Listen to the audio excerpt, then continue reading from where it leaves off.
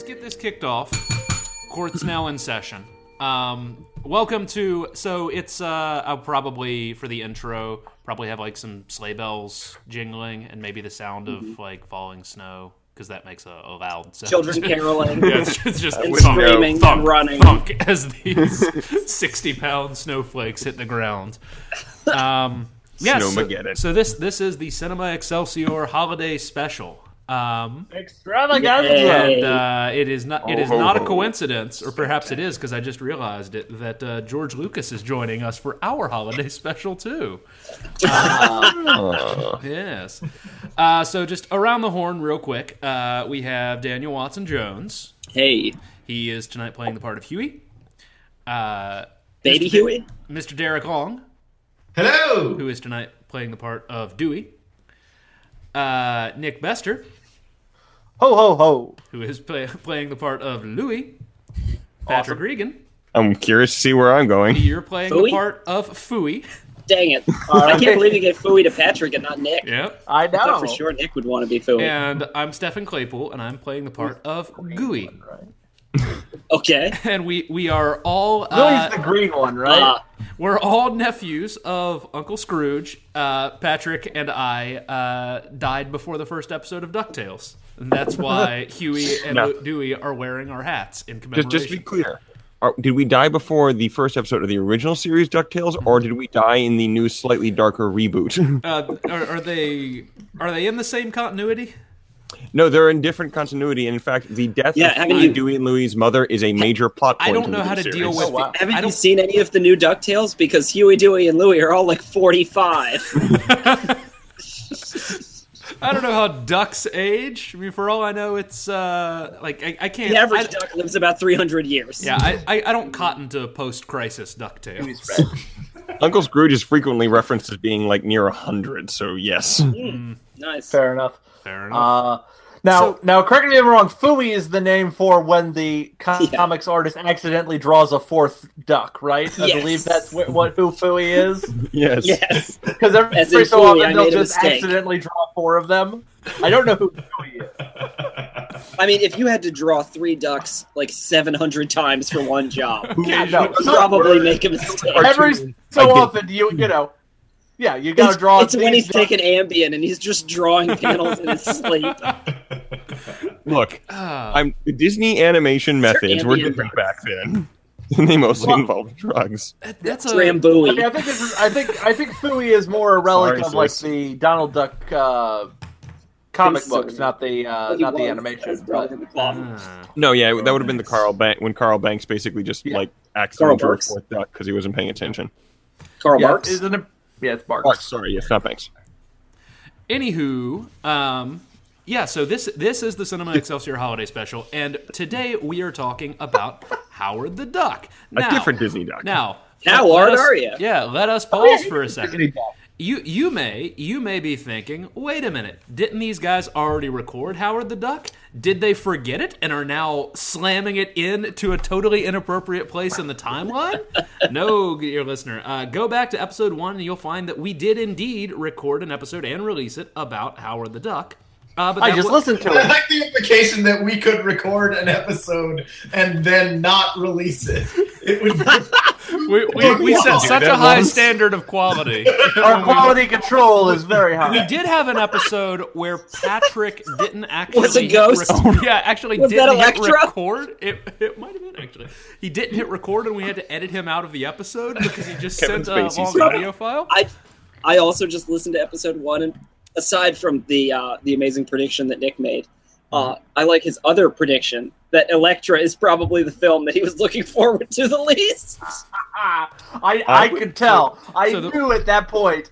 Yes, I was amazed. I was not right as to the exact extent, like the exact content of the scene, but I was fucking balls to the wall accurate on what we can talk about this later, but Elektra is actually not the one I hated the most of all the ones we've had to watch. So the reason that we are doing this now, though, is if you listen to that original recording, you may notice that it was, in fact, only Nick Bester and I on that. It was a two-man show then. Only our dulcet tone. Yes. And you still had to cut out a big chunk of it. We did. Yeah, there's a weird, like, 5-second gap in the middle. I don't know I don't know if that's where Dooge got on to talk about the sewer Jew or something, but Oh God, where's the God sneeze? damn it. No, that was when you cut out all the duck sex talk, wasn't Yes. Well, yeah. The it? Do you still have that clip somewhere? The original recording? I might. Because I you think should you should- include that on this release. Oh Jesus. or at the very yeah. least, Just as a Standards tag have at the fallen end. so much in the last So last much. 4 years. The standards very are real different. at the very least, send it to us so that I can hear it. I didn't remember None any of of us our know. conversation. I'll see if I can. I'll see if I can find it. But yeah, so 4 years ago, more than 4 years ago now, Bester and I watched and recorded this. But Has it really been that long? it has been. We started in 2013. Yeah. Yeah, because it was 2013. Yeah, the year before I Guardians came just out. moved to Los Angeles, yes. There you go. We were all young and hopeful. God. But Dooge, Derek, and Patrick were not part of the cast in the pilot episode, and so we. Well, wanted to take- was. I just remember my. Yeah. Your I was internet moving died. into a new place where I live and have lived for 4 years. That was the first day I moved in, and also the previous roommate, whose room I was moving into, had not paid the internet bill, and so it was the first, because I'd been over here a couple times in the previous week, and the internet had been cut off that day, so I had no access to internet on that one day. So now we're coming back around because we wanted Dooge, Derek, and Patrick to be able to, as a holiday treat, share their thoughts on Howard the Duck and be able to. This is basic. So this was our original vision in George Lucas parlance, and now we're going back to retroactively create it in an attempt to recapture our dreams before they became broken. The special edition. The special edition. We wanted to break them again, so we watched this movie again. So I want to start off as a table setting piece here. I wanted to look at George Lucas's filmography. Yes. Real quick, because I wanted to look at films that he had either served as director, writer, or producer on prior to this. So, THX 1138, American Graffiti, Star Wars, more Really? American Graffiti. He produced the Kurosawa film Kagemusha, I did not know that. I didn't know that. the international version. He brought it abroad. Empire Strikes Back, Raiders of the Lost Ark, Body Heat, Return of the Jedi, Indiana Jones and the Temple of Doom, Labyrinth, and then Howard the Duck. So this is before Last Crusade. Yeah, but this film represents the breaking of one of cinema's great hot streaks of all time. And not just the breaking, but the utter demolition. Yeah. I mean, we talk in that first episode a lot about how this is peak George Lucas. This is George Lucas at like the height of he can do fucking anything he wants in this town. I'm fucking George Lucas. And he decides that he wants to make a movie about an obscure duck character. So And- when did Temple of Doom come out? 84? 89. 84 sounds right. Temple of Doom, sorry. Temple of Doom was 84, yeah. Yeah. So, and wasn't he getting weren't he and Spielberg both getting divorced during Temple of Doom? Or Yes. just before that? So this is one Yeah. of his very early post-divorce films. This is the fun intersection between a man who is in the process of losing everything, a man who might naturally be in the midst of a midlife crisis, and a man who has amassed such a success record that no one can say no to him in this moment. Yeah. What could go wrong? And people would continue to not be able to say no to him. So you could consider this like the apex of the trajectory. If he were a missile fired in the air, at the apex, and then he starts to go down. Yeah. Yeah. Yes. Down towards the prequels. Though we should point out that he is not the director of this. Willard Huyck. I don't know how to pronounce his name. It sounded like a duck sound. It's like who apparently had like small roles. He was a uncredited writer and worked on Temple of Doom. He directed the movie Messiah of Evil. My understanding is that that this guy and Gloria Katz are basically Lucas's USC film school buddies. Yeah. I mean, like Lucas also Dr. doesn't. Katz? Yeah, medicine. Flick and Katz wrote the screenplay for American Graffiti and Temple of Doom. No. Did Lucas work on American Graffiti too, or more American? He was like a producer EP. I mean, it's like that's the a movie I did not know about until Dude brought it up earlier today. Yeah. The thing about Lucas, though, is you always have to remember is that he doesn't actually write or direct all that much of the stuff he's associated with. He's produced a lot of it, and like that, and producing, like real producing, really is an actual thing and requires a certain level of talent. But like, he's a lot of the stuff. He only directed the prequel trilogy and the first Star Wars. He didn't direct any of the rest. Red Wings. I would say that this movie is actually produced very well. That it's the general aesthetic of it is probably the best thing about it. Do you mean like visually produced, or? Well, yeah, like the visual effects, the sets, the costumes. I actually like how Howard the Duck looks. It grew I think that it's got that 80s real look for being very fake from like the original Ninja Turtles film, even though obviously those are way better than Howard the Duck.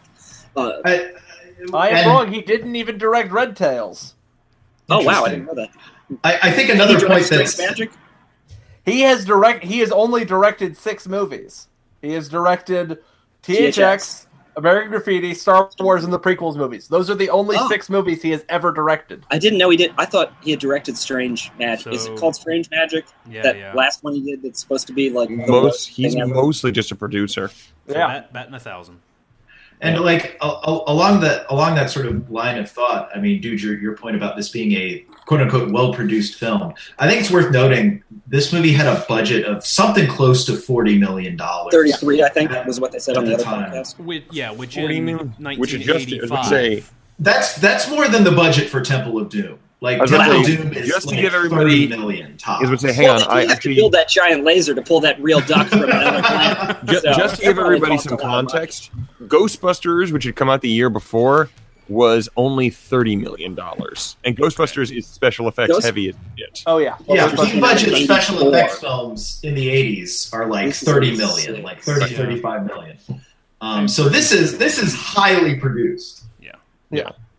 Man, and you see it all on the screen. Like High on Drugs, 80s High on Drugs, right? And released on August 1st. Released on August 1st, 1986. So this was a summer tentpole film. Almost 2 years old. God. All right. So I guess we should start off. Let's, as we do, kind of maybe talk through what this film is, what happens in this film. And obviously, Bester and I will weigh in as we go, but since we've already said our piece, certainly want Dooge, Derek, and Patrick to, since you guys normally don't, to feel encouraged to speak up. I can start us off. Yeah, do it. I have to say, this movie begins in a very compelling way. Did you guys feel like duck they were really being heavy on establishing that these ducks have sex? Oh my god! There was a surprising amount of emphasis on that fact. Yeah, jockey commercials. The thing that I noticed is that Howard has a postcard from a girlfriend. Then he gets a voicemail from a different girlfriend who's telling him to come over and have sex with him. And then he pulls out his Playboy or his Playduck or whatever. Playbill. I'm just like, this is something that's really touched on, but like Howard is like really sexual and is like getting they it are all. real sex. Howard's a horn dog. Yeah, all of these a ducks condom, seem like a weirdly gross unwrapped condom in his wallet. And the writing on that postcard, I had to write this down because it struck me so much. It said, "I miss your bill pressed against mine." Also, I find this is just like weird little note, but he lives in Marshington, D.C., essentially the duck world equivalent of Washington, D.C. Right. And he's a marketing copywriter. I work as a marketing copywriter sometimes. I'm not aware that there's a lot of marketing copywriting being done in D.C. Well, this is is Duck D.C., certainly not. Washington, D.C. Yeah. This isn't Washington, D.C. Oh, of course. I also like that Washington, D.C. is in the United States of Antidae, the Latin name for like the order of ducks. Wow. There's a lot of like random duck puns in that early part, but there's like one that doesn't make sense. I did not catch a lot of these. What was am I crazy, or did the Raiders of the Lost Ark one, was it called like Breeders of the Lost Ark? Breeders of the Lost Swan. Okay, but what do breeders have to do with like ducks? Now, I want to, for context here, this large scheme of puns that we see where everything is duck reference, if we take that as the internal, consistent, logic of this world, that would be the equivalent of everything in our world being named something human. Or humans. Yeah, or like ape or something like that. Yeah, man. It'd be like if we lived in I think a lot of fantasy worlds have this, Donkey Kong Island is just full of fucking Kong and what was that? What was that again? Say that one more time. Donkey Kong. Donkey Kong. Donkey Kong. You're not gonna get me. I'm almost 31 years old. I'm gonna continue to say donkey the way I've always said donkey. I don't care. My grandpappy said donkey. Me pappy said donkey, and I'll say donkey. We should say some more things about Duck World. Yeah. Please do. So, Duck World, and you knew this was George Lucas production as soon as you saw those twin moons in the skyline. Just like Tatooine. I knew it was a George Lucas production when the first credit on screen said George Lucas presents. Front and center. Well, to go back to this point about, just how much they lean on this duck fucks as the first plot point here. Yeah. I feel like it kind of makes some sense just because this is a movie about a big goofy anthropomorphic duck. There's definitely a way that I could see if you just were told this is about essentially a cartoon duck in real life, you might assume that this is a kids movie. It might also be a good warning to parents saying, "Hey, get your kids out of the theater now." You got 20 minutes. You can get a refund still. This is not a fun, goofy duck. This is a guy who is a horn dog, and he's there to drink beer, and he's going to look at porn when he comes home from work. A cigar. Well, I mean, so once we get off of Duck World, Patrick, I'm not sure we're ready to get off. Oh, okay. I'm sorry. Let me know when we're done. I mean, Duck World's only 90 seconds of the movie, but there's a lot to unpack. It's a lot. It's an oddly compelling 90 seconds, though. It's a very efficiently built fictional world. It really, with a shockingly large amount of together duck so well. It relies on a lot of cliches. Yep.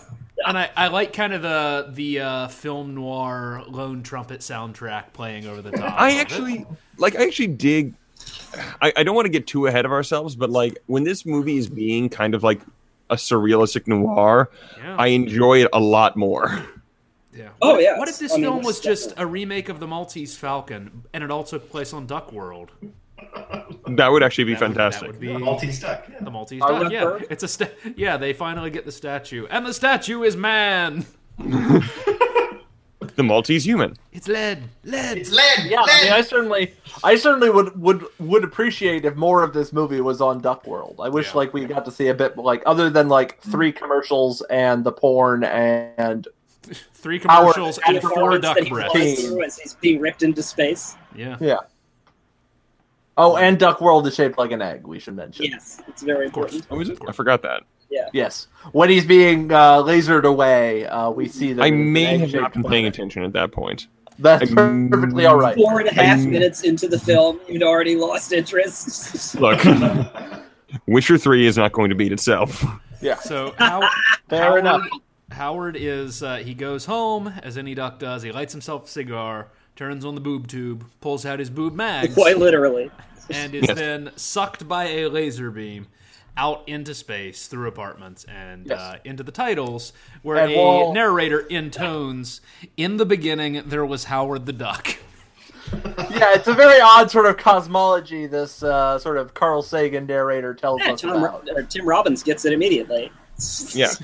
Man's oldest dream to find a duck. And the other not really necessarily a famous voice, but the voice of the Cosmos is a guy named Richard Kiley, who was a huge Broadway stage actor in he played Jaws in the James Bond film. Howard the Duck. The voice of Howard himself would go on to win a Tony, actually. Playing Howard? No, he was the baker in Into the Woods. Good for Chip. Now, I just learned Jaws something in the movie Jaws. Yeah, I wanna call back to our first episode. Bond films. I want to call back. I thought you were going to say he was the voice of Jaws in the movie Jaws. Oh yeah, no, he was. Wait, since that's we've not established Chip Zine. Chip Zine is the voice of Howard. In our original episode, there was a bit of a Wikipedia kerfuffle where someone was erroneously crediting Max Grodenchik as the voice of Howard. And I fixed it! From Deep Space Nine fame. I actually went back on there earlier, like check the history to double check to make sure no one had tried to pull that shit again. Do you think maybe it was Max Grodenchik who made the edit? I mean, trying to puff up his resume. What is Max Grodenchik up to these days? That's a good question. I mean, probably Trek cons mainly. I was going to say, the thing about being a Trek actor is that once you're a Trek actor, you can make like just a really good living just going to Trek cons. It's actually yeah, particularly if you're a major one like that, you know. Yeah. Or only sort of a second tier one, you know. If you're somebody more than I was in one episode of Next Generation, you might go, okay, but you know, Rom's a pretty important character. Yeah. Yeah, no, he had entire episodes based around him. He had FaceTime. He's the fucking Grand Nagus for Christ's sake. Welcome to Romcast. Yeah. Speaking of try to not turn it into a rom-com. Speaking of podcast formats that we never followed up on, that first episode includes me trying to remember the plots of Die Hards off the top of my head. That was a shtick we did not keep going. Well, it's Christmas time, Nick. Give us a Die Hard plot? The thing I noticed was I was describing the plot of Live Free or Die Hard, but kept calling it Die Hard with a Vengeance. Yeah, so I was disappointed by that. I apologize for that. I was confused with myself. I'm like, that's not the right Die Hard. 4 years late, but thank you for the correction. There was a misquoting. Stefan, you had thought that police detective who strip searched Howard the Duck says that his duckness is inward, but the line is inborn. Okay. His duckness is inborn. Okay. So let's. It's still a weird line. It's slightly less philosophical, but still, there's a lot of weird lines. Yeah. Well, there are a lot of lines that are like, nobody talks that way. Yeah. Aggression is you may be a boomerang. It's a karmic boomerang. A psychic boomerang. Psychic boomerang. Thank you. Better than At some point, I definitely want to touch on something that one of you texted, like right before I watched it, which was that this was one of the more like shocking, like biggest U-turns of a mid-act twist that completely like upsets the movie. Let's talk about that when we get to the mid-act. Oh, I love that. I want to get when we get to that because like I was so struck by how true that was. Yeah. So let's walk through the first act and the first half of the second act, and then we'll just blow it all the fuck up. There's more in the first act than in many films. I mean, I'm very serious that like it would not be hard to take the first half of this movie and the second half of this movie and expand them a bit, and then you just have two entirely separate movies. Oh, easily. The second half is a mirror of the first half. Like it's the dark version of the first half of the movie. Like I think it's actually pretty well structured. Howard gets sucked from his planet and then gets deposited in an alleyway, and in Cleveland. He's although freaked out. Yeah. It takes a long time for it to be clear that he hasn't landed in a post-apocalyptic Earth. That's Cleveland. Because it's Cleveland. It's Cleveland, and he's surrounded by like 1980s movies versions of punks. Yeah, 80s so movie it's very, punks. I wrote down.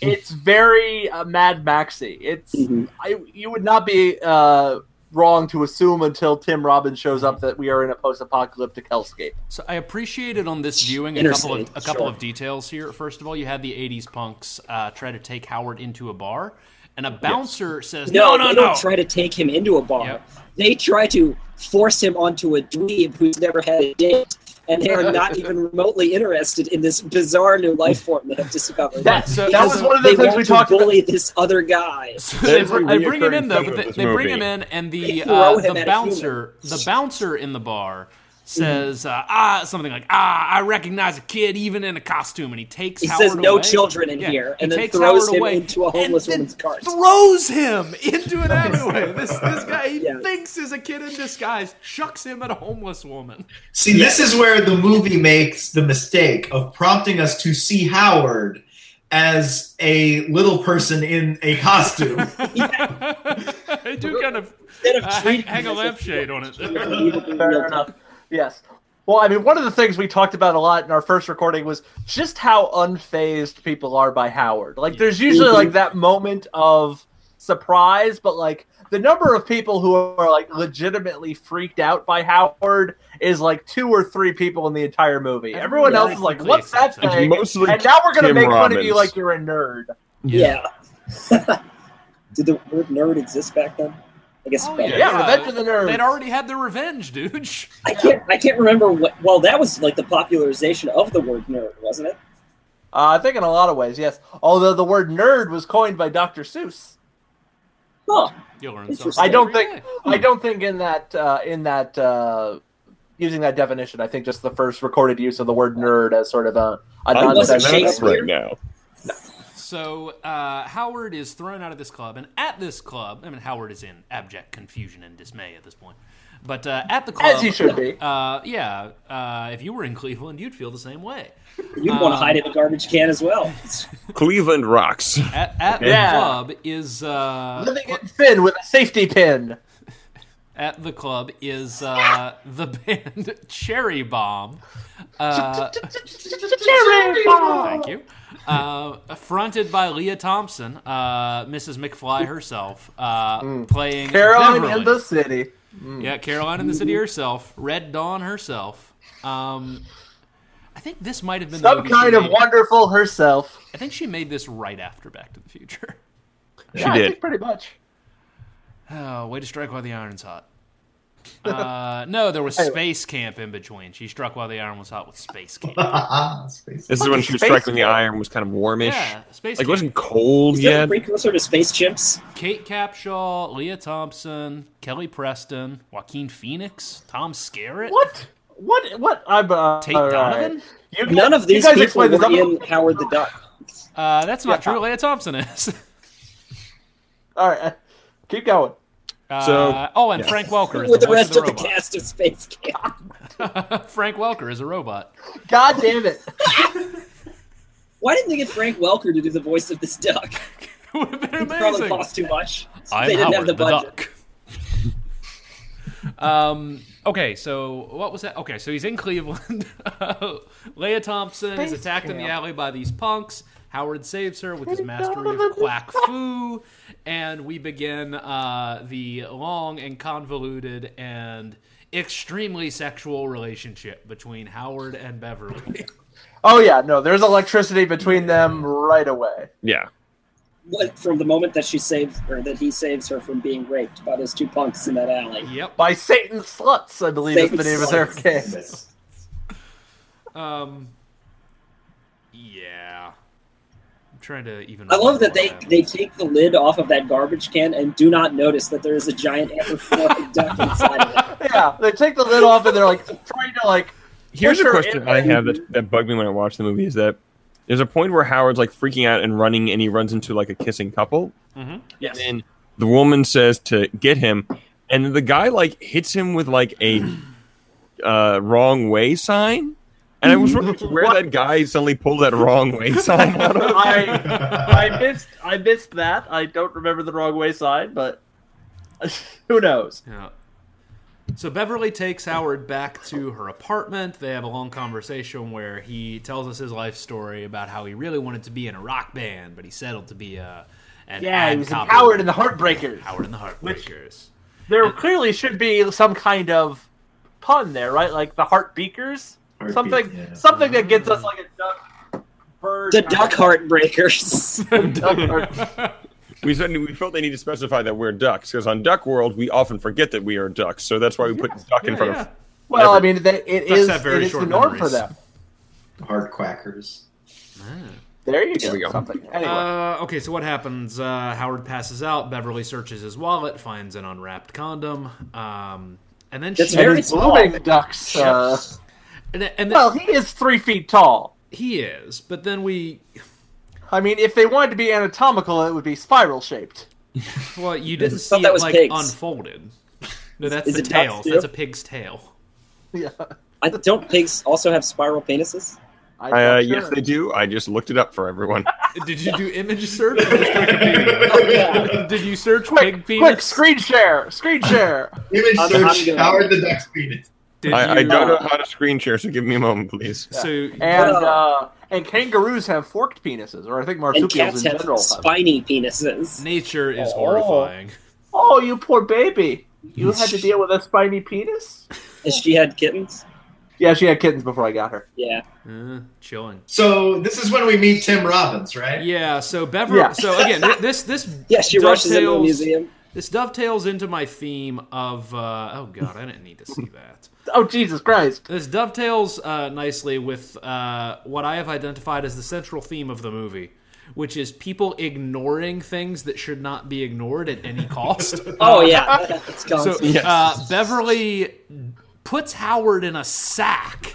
And like a garbage bag. It's a plastic garbage bag. And drags him kicking and screaming through the streets of Cleveland up the stairs of this research facility to the lab of Tim Robbins in not his first film, but very early in his career. Oh god, yeah, he is so young. Like I was actually floored by how young he looks in this movie. Yeah. Yes. He works in the paleontology/ichthyology department, the most natural pairing. Tim Robbins was like 25 when this is the same year he's in Top Gun, right? Yeah, I watched some special features on right the DVD. before he broke. And they said that they found him just in the cat. He just auditioned. He's just a guy. Yep. So that year he would be in Top Gun. He had a film in between called Deep Heads. But Merlin here blew my mind. Yeah, the year after was Bull Durham. So he was right on the verge of becoming something.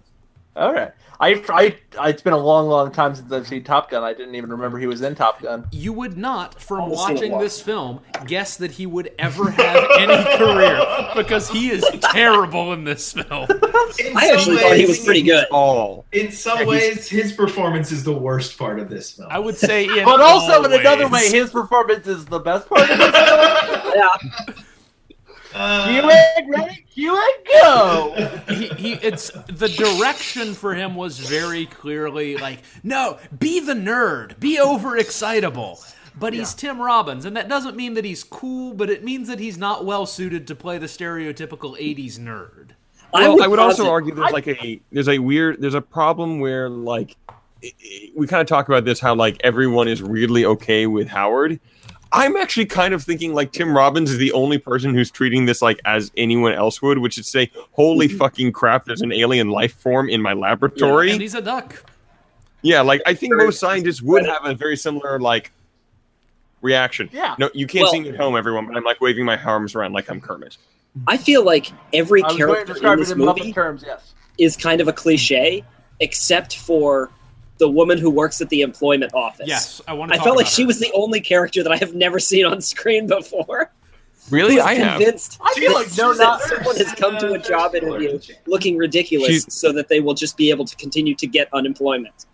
And be no nonsense black woman, I think, is a fairly standard character type. Like this is a very strange context. The standard context for like that presentation is that entire very sequence, disinterested. Like that entire that entire context leading into the bizarre sauna sex dungeon that he then works in is the weirdest part of this movie, and that's saying a lot. But it's great just because the normal presentation in that particular scene is the disinterested government employee who doesn't care, just going to shove you somewhere. But instead, it's an aggressively hateful government. No, fuck you for asking for a job. I'll give you a job. Yeah. Yeah, that's true. And like, there's so many setups where you would expect it to be, somebody sort of like sees Howard and like does like a double take and is like dumbfounded. But really, it's mainly just like a lot of people going like, "Oh, it's a duck. Fuck you." Yeah. Fuck you, duck. Yeah, it's obviously a child in a disguise, or it's a deformed person, or this person is trying to get away. This woman. Weird. Oh my god. So she's a big stage actress. Yeah. This actress is Virginia Capers or Eliza Capers. She won the Tony for Best Lead Actress in a Musical for her performance in a musical version of A Raisin in the Sun. Wow! Shockingly, a lot of people in this movie went on to do pretty good. Like that's kind of the shocking thing about this movie. Pretty good. Like that, you look at this movie like, oh god, this is just going to kill all their careers, and then they like half of them go on to get Tonys. A bunch of them get Oscars. Like they all actually all ended up. Two character actors in the opening bar scene on Earth, right? Yep, and then David Paymer shows up later. Yeah, no, there's a lot of Lucas had clout, man. Yeah. Yeah. Yeah. Anyway, let's. All right. So, for how is it ever entirely clear how Beverly knows Filzy? No. It's Yes, actually, they do establish that later. She's dating Filzy is dating bandmates. one of her bandmates. Oh yes, because he's not going to stay to have sex, as Yep. he later announces weirdly. That genuinely felt like they kind of realized after the fact they have no idea how they know each other, so they kind of had to like insert a few lines to kind of clarify that. Oh, this is how they know each other. Well, it's especially watch you get undressed. It's especially strange because like it feels like it's I know exactly who we're gonna go see. I know this guy; he'll be great. And the moment they get there, it's clear that she fucking hates him. Yeah. Well, she doesn't actually know what he does. She thinks that he's much higher up in the organization than cleaning the vomit off of the fossils, off the fern fossils. So this was for my biologist wife studying evolution. This was a painful sequence. The first comment that she made was no one in that kind of lab would be walking around wearing a white lab coat. And would he run into a meeting where they're all just studying a giant stegosaur head and strapping it with leather belts for some reason? And then because he bursts into that meeting where they're just they're doing like weird bondage on a stegosaur head. And then the moment that we got to the evolutionary diagram of man evolving from ape, she stood up and walked away. I think they actually say monkey, don't they? They say monkey repeatedly. They say monkey. If the first human was a monkey, maybe the first duck. I want to say also this. I always forget that Tim Robbins is like a giant, and this really reminded me that Tim Robbins is a goddamn giant. Mm-hmm. Like he's huge. Like I like the dog. He's 6'5". So like every once in a while, like every time I watch this movie because he's around a lot of shorter actors, I'm like, God, they are struggling to get everybody else, aren't they? Yeah, he's a tall dude. What if they had cast Richard Kiel in this role? Yes. I just watched Happy Gilmore. Okay, so Howard, the woman at the welfare office or employment office, gets him a job basically as a janitor at a sex club. Yeah. So before we do this, so he's the guy who cleans up the loads in the sauna.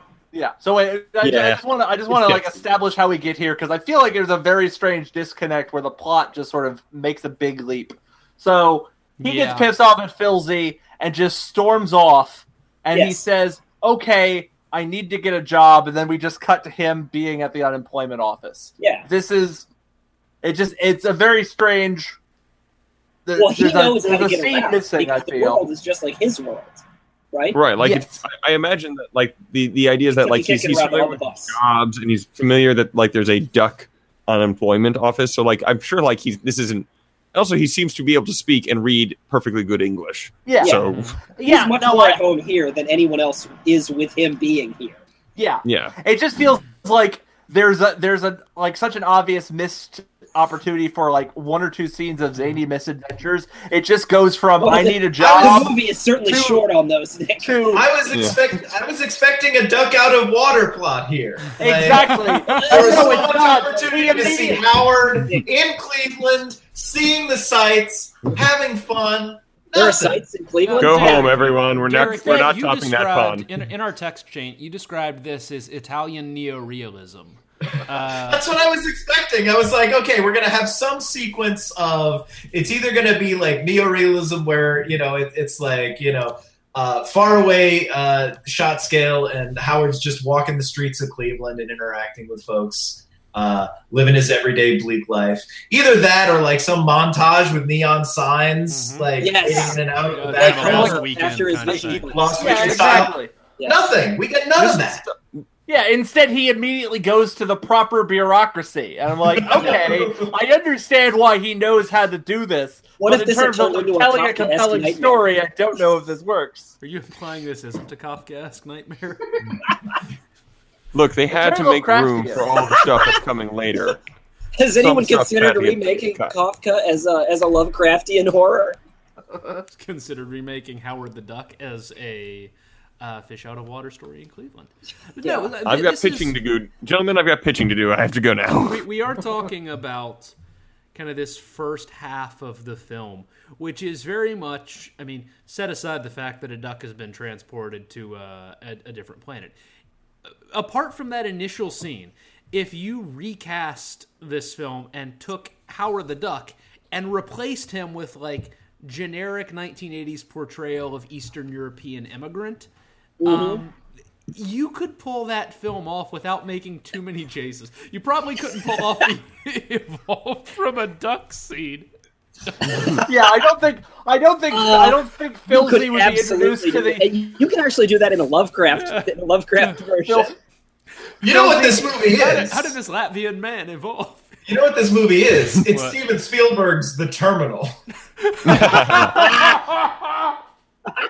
Well, I've been thinking about this because, like, one of the major differences between now and cast is that there's actually a Howard the Duck comic running now, and there wasn't when you first recorded it. Yeah, the canon wasn't sacred. Yeah, no, and he crosses over with Squirrel Girl. He has a dog. He briefly stole Squirrel Girl stole his Iron Man's armor for Howard. Like, it was a whole thing. So, like, I've actually been thinking about Gizmo Duck for a while. But, like, what I've been thinking about is, like, the best comic book movies know what they are and know what kind of genre they're trying to hit. Like, one of the reasons I love that is such a weird photo.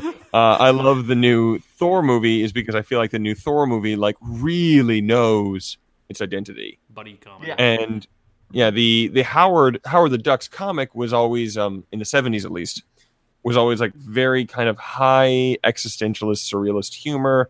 You know, the big joke was that there was no joke. It was usually about the fact that Howard would kind of find himself in these sort of weird kind of dumb situations, and they would make fun of the larger Marvel universe.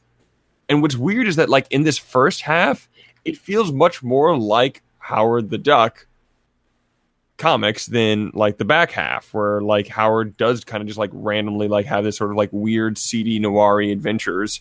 And we just kind of, the send-up is that, he's a fucking duck. Yeah. Oh, he's fucking all right. Yeah. Yes. Well, I mean, I think one of the interesting things about, the comic book movies through, the late 70s and the 80s is that it took them a surprisingly long time to figure out that superheroes were the way to go. If you look at Superman comes out and it's not that hard to see how Superman feeds into the later Batman movies and then the 90s and 2000s one. But there's a solid decade where they're what was it that people liked about Superman? Let's try some other comics things. Let's do Howard the Duck. It was all the Ned Beatty stuff Thing. that people loved about Superman. Yeah, let's do Swamp Thing. Let's do comic strips. Let's do a Dick Tracy and a Brenda Starr movie. It takes them a decade Dick Tracy, to figure. So shut your face. Yeah, but it's Dick Tracy is not a successful example, and it's not when you think of we're gonna make a movie based on a comic these days. 99 times out of 100 it's going to be, in the sort of the superhero mold. And it takes them a long time to sort of figure out that's what the genre is, to the extent that superhero movies are genre. And I agree with you that the most successful ones are doing a superhero movie in another genre. Yeah. But they're definitely a sort of. Well, I don't know that they were doing them because they were obviously everyone who makes a movie wants it to be a successful movie. But I imagine that a lot of them were chosen because the people who were making them really loved the comic and wanted to adapt it into a movie, not because they were trying to figure out a comic book formula or something. I was right because it wasn't considered necessarily a sure bet. The Crow got made. The director of the Crow loved the Crow. You had and Superman come out, and Superman made money. It was a very successful film. And then you had kind of that fallow period, and then Burton's Batman got made. And when that got made, that was the point where, eyes opened and said, holy shit, these things can make a lot of money. Yeah. But then there was that period, even after that, when The Crow would fall into this and Dick Tracy would fall into this, where studios kind of said, okay, that made a lot of money. How the hell did it do that? Yeah. Right. I don't think it's really until definitely not until X-Men or Spider-Man, and maybe you could Spider-Man. argue Blade, that really anyone sort of figures out like how to do another superhero movie that isn't Batman or Superman. Right, because like during that period, you've got the Shadow, the Phantom, The Shadow. like, all the The Shadow knows. Rocketeer. Oh, I loved the Rocketeer. I actually watched it on Thanksgiving. Yeah, the Rocketeer's Rocketeer. fantastic. The fact that the Dark Rocketeer City, didn't there's a spawn lot- a major franchise Or, is still depressing. What's the one with Liam Neeson? It's criminal. Darkman. Darkman. Oh my god, I forgot about that.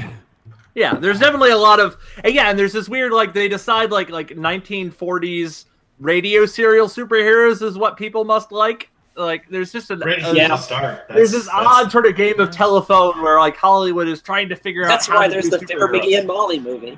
Yeah. Am I wrong in remembering that the Shadow basically killed Alec Baldwin's career?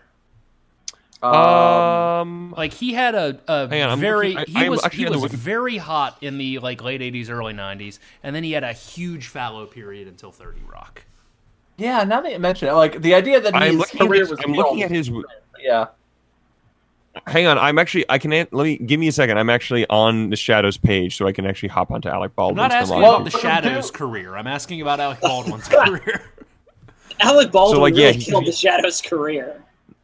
So I mean, has there been another The Shadow radio movie? people. No, it's been floating around Hollywood for a while. So yeah, I'm on. Okay, so he did The Shadow in '94. Then he was the narrator in a couple of things. He was in The Juror, Heaven's Prisoners, Looking for Richard, Ghosts of Mississippi, The Edge, Thick of Thieves, Mercury Rising, The Confession, Notting Hill. Oh, he's uncredited in that. I remember him getting good reviews for the Cooler. I don't think you've named a movie that was very popular or well received. You don't. He was the conductor in Thomas and the Magical Railroad. It was in not Pearl until Harbor. I'm looking at this now. He was in the Adventures of Pluto Nash. His career couldn't have been dead. He was the narrator on the Royal Tenenbaums and was in Final Fantasy movie. So until 2000, like 2003, he started turning it around. Like he got an Academy Award nomination for The Cooler. The next year, he was in The Aviator. But like during this period, he reinvented himself as a character. Why are we talking about this? We're talking about Howard the Duck. Alec Baldwin nowhere near Howard the Duck. Brought this up. You Well, we got on this. distracted. This is you, That's man. true. We talked. Well, we were talking. Okay, so the Shadow. Okay, back to comics. Anyway, so Howard at this point, he's got a job as a jizz mopper, and Please tell me that's what he writes on his taxes. occupation. I mean, you're not wrong. I mean, reproductive George Lucas fluid. universe. yeah. It's Also, Janet Jizz Mop era Coke. I'm sure it's the same universe with a galaxy far, far away where a popular genre of music is called jizz. Yes. I just want to say real quick, the same year that Alec Baldwin's career starts coming back with 2003, in 2003 with The Cooler, he's also in the Mike Myers Cat in the Hat movie. Touché.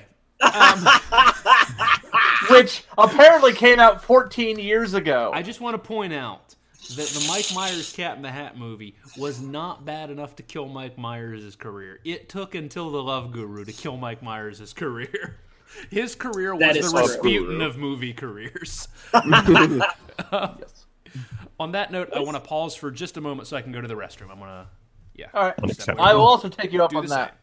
Let's all pee. Pee break, everyone. Let's all bring our computers in and pee together. I'm good. Willard the Hoik, director of Howard the Duck. It's Willard the Hoik. Hope I'm pronouncing that correctly. I will point out probably that fine. people who left to pee are the people who were really It's true. absolutely nothing. It's true. We can confess our true feelings about this film, gentlemen.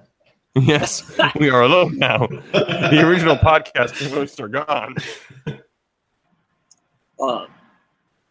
I like the first half of this film. Then I think it takes a very weird turn in the second half and becomes a movie I think is less fun. That is the summary of my feelings on these films. Yeah, I agree. I also agree. I don't know with what. I don't know. I felt like the second half was fun also. I found the second half less, in a weird way, less bizarre and interesting. Yeah, that's true. Yeah, Well, it's much more I think it's focused. because like the second half is just following such like a rote 80s sci-fi like kind of like I'm the dark thing and I want to destroy everything. and then he has to sacrifice himself for going home. Like, it was just sort of like, okay, now it's become the movie think it would be because he got transported, and I was kind of enjoying the fact that it was like, you think this is going to be a sci-fi. Didn't he pause the recording? I paused myself, or I didn't pause anything. I just muted myself as I walked. Oh, okay, gotcha. We do talk. We talked. You can do what you want with it. Okay, yeah. right. We'll leave it in. It's solid gold. Okay. We may want to come back to that because it sounded like something worth coming back to. Okay, so so that's, we have reached basically the break of the movie. Because Howard, he's done his job, he comes back, he reunites with Beverly, he gets her band manager fired by beating up a couple character actors. And Filzy says that he's been investigating Howard's how Howard got to her. No. Hold on, the sex scene is just starting. That's what I'm getting. This is a very important scene. This is the fulcrum upon which the movie turns. It really is. Like, they are about to fuck, and then Jeffrey Jones kicks the door down. And no, he doesn't. There's no kicking up. There's no door present. No, he just walks in on them. So, okay, again, Leah Thompson is about to initiate sex with Howard the Duck. She first makes a very hard come on to him. Yeah, they're already then on, starts kissing his bill. They're on A base. After she found his credit cards and finds out that he is a moneyed and talented duck. And then she's all about it. He admires her butt. Yep. Yes. It is actually. What's weird about the scene too is that like everything is weird about this scene. Let me try to phrase this in a way that doesn't make me sound weird as hell. If you were to replace Howard with a human being, it would actually be kind of a sexy scene. So it's like actually like weird. Bronson Pinochet. Yeah, like if this was like it's a very like if you look at it from like a perspective of like it's actually a very kind of like funly written, directed scene. It's just that because he's a duck, it's weird as shit. I felt like Thompson is sexy as hell here. It seemed like there was a distinctly obvious metaphor here that it's about sexual anxiety on Howard's part. Like, he feels that they should not be fooling around. And then the moment that they do, government agents walk into the bedroom. Can I just pause for a second and apologize for calling Bronson Pinchot Bronson Pinochet? Sorry, guys. Is that the guy from Perfect Strangers? Yeah. No, this guy is not the Chilean dictator. Yes, apologies to Bronson. So Jeffrey Jones kicks her door in, which is always a creepy sentence. Yeah, Jeffrey Jones appears. And Tim Robbins. Yeah, Tim Robbins and some other scientist, like some third scientist who I don't think even gets the name. Some third scientist played by a person you don't know. They just wander into her tenement while they're about to have sex. Or something, isn't it? Yeah, like, and they never actually, like, the best they get is that Tim Robbins says that the door was open, but, like, they never actually go, maybe we should have knocked before entering your home, but we decided, it's a loft. Let's walk in creepily and stare at you. I'm picturing a loft-style elevator, like the kind Doogie Howser had when he moved into his own place in the city. Or like Wayne had in Wayne's So there's World no front 2. door. Yeah, or the Sneakers headquarters. Sneakers. There you go. I don't think I've seen they one were of those called things. the Sneakers, but sure. The Sneakers. What are you talking about? That's totally what their clubhouse name is, isn't it? So, dude, I'm pretty sure you're the only other human being I can make Sneakers references to. I've tried doing it with other people, and nobody fucking knows that movie. Too many secrets. So, all right. So we put together 4 of the creepiest words in the English language. Jeffrey Jones, coitus interruptus. Oh, God. That has gotten even creepier given what is going on out here. Yep. Yeah, it was really ahead of the perv curve. He was really ahead of the perv curve. I think it's interesting that sex is so prevalent in this film because I think it's the only George Lucas film where that's the case, isn't it? Yes. It depends what you count as a George Lucas film. Yeah, were there any horny teens in American Graffiti? I don't remember sex being a particularly strong motivator in that film. I've never seen American Graffiti, so I can't tell it. It's really good. I don't even think that sex is particularly relevant in the prequels. Mid Kids Unite, there is a Middlebury call out in American Graffiti. Indeed, there is. All right. Was the only non-mid kid here? Yeah. Yeah. Go back to Bennington. I am mid-kid in the sense that we're all creating like a fake, weird, shared hallucination where I'm a mid-kid. We need to get T-shirts made that say Middlebury ! And then on the back it says "Go back to Bennington." One of my favorite memories is I think it was senior year. We were watching 30 Rock, and Alan Alda's character is a professor at Bennington, and Alec Baldwin says, "You just teach there because you couldn't get a job at Middlebury," and we all just went, "Yeah!" And we heard people from all down the hall screaming at the same time. I don't remember that. I remember that. Very nice. There's a part of 30 Rock that is filmed in Middlebury. There is season 2. They've got on the bridge. Yeah, because Edie Falco's character is a Vermont senator, and they use mid as like stock footage. Well, no, there's a. Oh, okay. Anyway, I will go back and look at that. I don't remember that. Anyway. Okay, so the movie has turned. Jeffrey Jones shows up. He's a scientist. He was responsible for a massive secret space laser project. Yes, that was unauthorized. Unauthorized space laser project that inadvertently brought Howard to Earth. And he has theorized a way to send Howard back to Duck World. And Howard's ready to go. So they all go to this lab and find that chaos has ensued. Jeffrey Jones... David Paymer's there. Tried to activate the laser. David Paymer shows up. And when he showed up, I actually raised my hands in the air and shouted, "David Paymer!"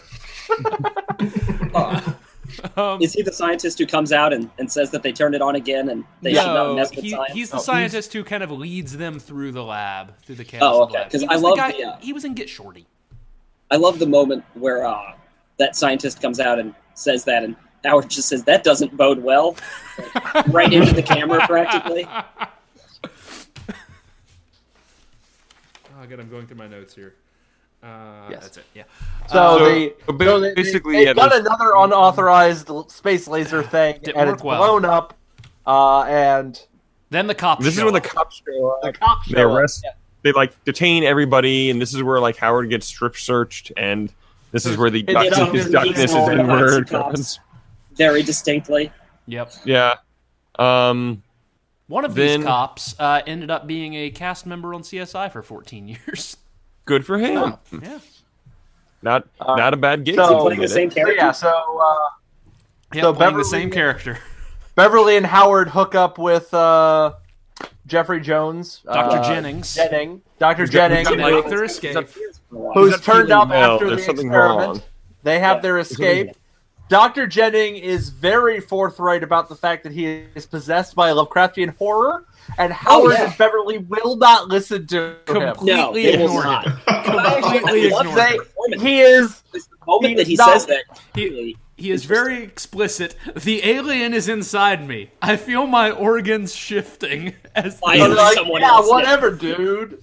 Yeah, as soon as they get to their destination. Yeah, as soon as they get to their destination and the car stops, he turns, looks Howard in the eye, and says, "I am not Jennings anymore." Yeah, and they just dismiss him.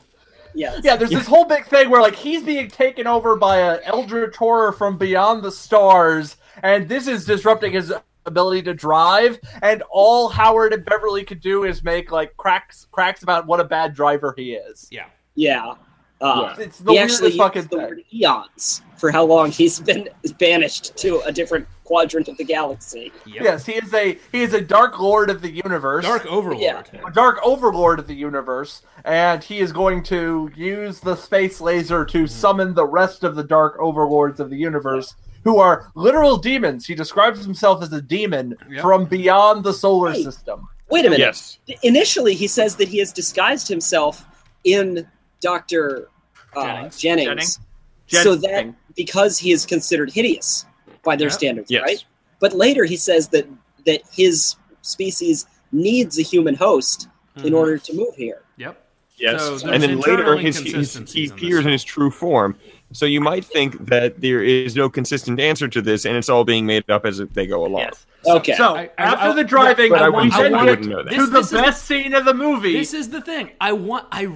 Bester, I know you and I have things to say about this, but I really want to hear Dude, Derek, and Patrick on this. Where do they end up, Bester? The diner. Tell us about the diner. Those of you who have not recorded an episode about Howard the Duck, what were your thoughts on the diner? I would like to open this one, if I may, because right before they even enter the diner, there is a banner above the diner advertising what their special is. It very specifically says that their special is, quote, Cajun sushi. I thought that was the name of the diner. I thought it was a Cajun someone who sushi grew diner. up, someone who grew up in New Orleans, I've got no goddamn clue what that is, and I would very much like to know. I was under the impression that the whole restaurant was Cajun sushi. Like, this is the genre. I thought that was something they served. My read on it this time is this is a weird commentary on the sudden popularity of sushi in the 1980s. I think the idea here is that this normal roadside diner has hopped onto the sushi bandwagon and set up a sushi bar in the diner. That's what I think is going on here. They don't serve. Why would it be Cajun themed? They're in Ohio. I don't know that. I cannot explain Cajun sushi. And they all Look, I can tell you, my grandmother lives in Ohio, and I grew up in New Orleans. There are really no Cajuns in Ohio. and no sushi in New Orleans. Actually, I just think that George Lucas loves diners. Here nor there. Well, yes. There are diners in American Graffiti. I mean, yes, that is also true. There's diners in Attack of the Clones. And Jabba's Palace are practically diners. Jabba's Palace is not a diner. It's a clothing diner. Most likely Sarlacc, but a giant monster who would like to be in a diner. Yeah. That big asteroid worm, that's like a diner for Minox. The fucking the Sarlacc did not walk into Jabba's palace and say, eggs and bacon, please. The Temple of Doom scene with the monkey brains. Is that not a diner? Touche. And what is the Lost Ark if not a to-go box from a diner? Yep. Yes. What is Salacious Crumb if not a waiter at a diner? Yes. What is Red Tails if not a movie I've never seen but probably has a diner? They go to a diner in like episode 2 or 3. Episode 2. Yeah, with Sleaze Bagano. No, that's a bar with Sleaze Bagano. Dex is the one who owns the diner. This big four-armed guy. Yeah. My mistake. Sleaze Bagano. Sleaze Bagano is a great. That's my favorite diner. Welcome to Sleaze Bagano's.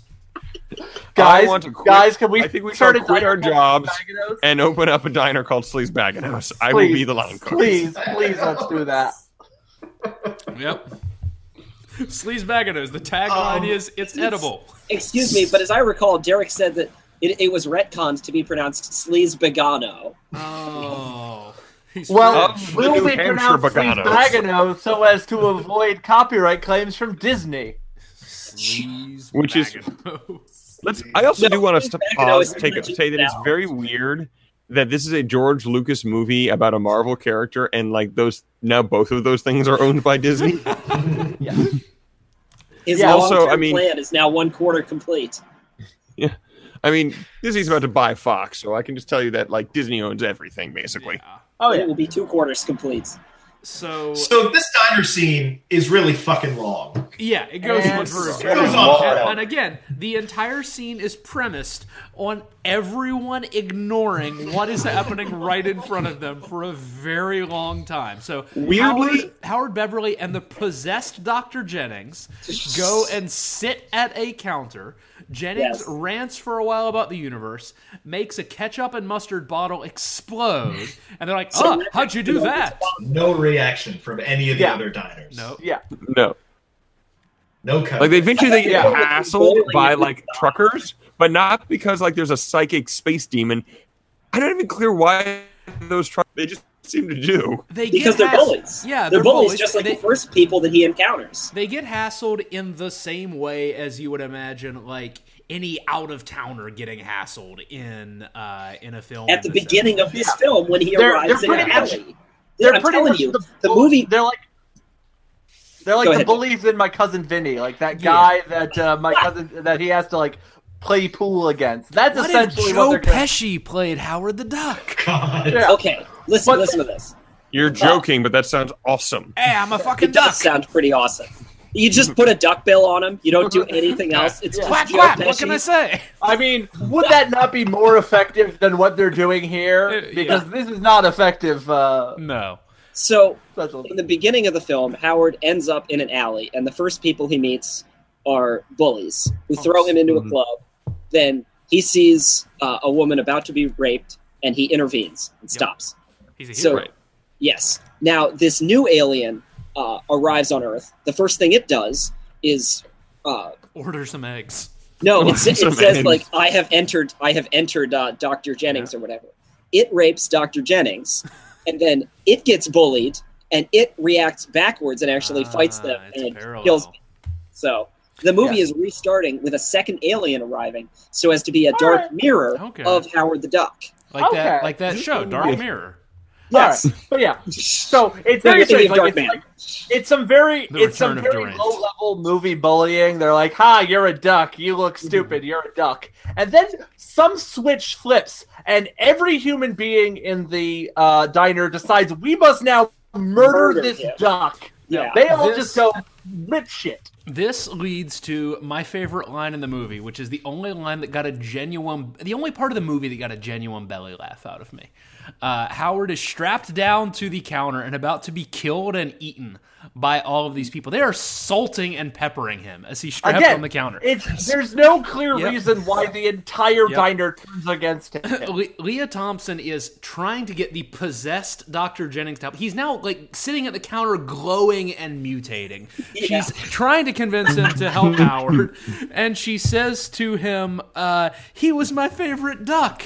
And possessed Jennings very dismissively says, you hardly know him. And she looks. I like the line where he at says it something so about hurt. the waitress having taken his eggs. Yeah. She took Yeah, my like, eggs. possessed Jennings is like the weirdest Jennings. I no longer need food. She took my eggs. Possessed You Jennings hardly is know him. Is so weird.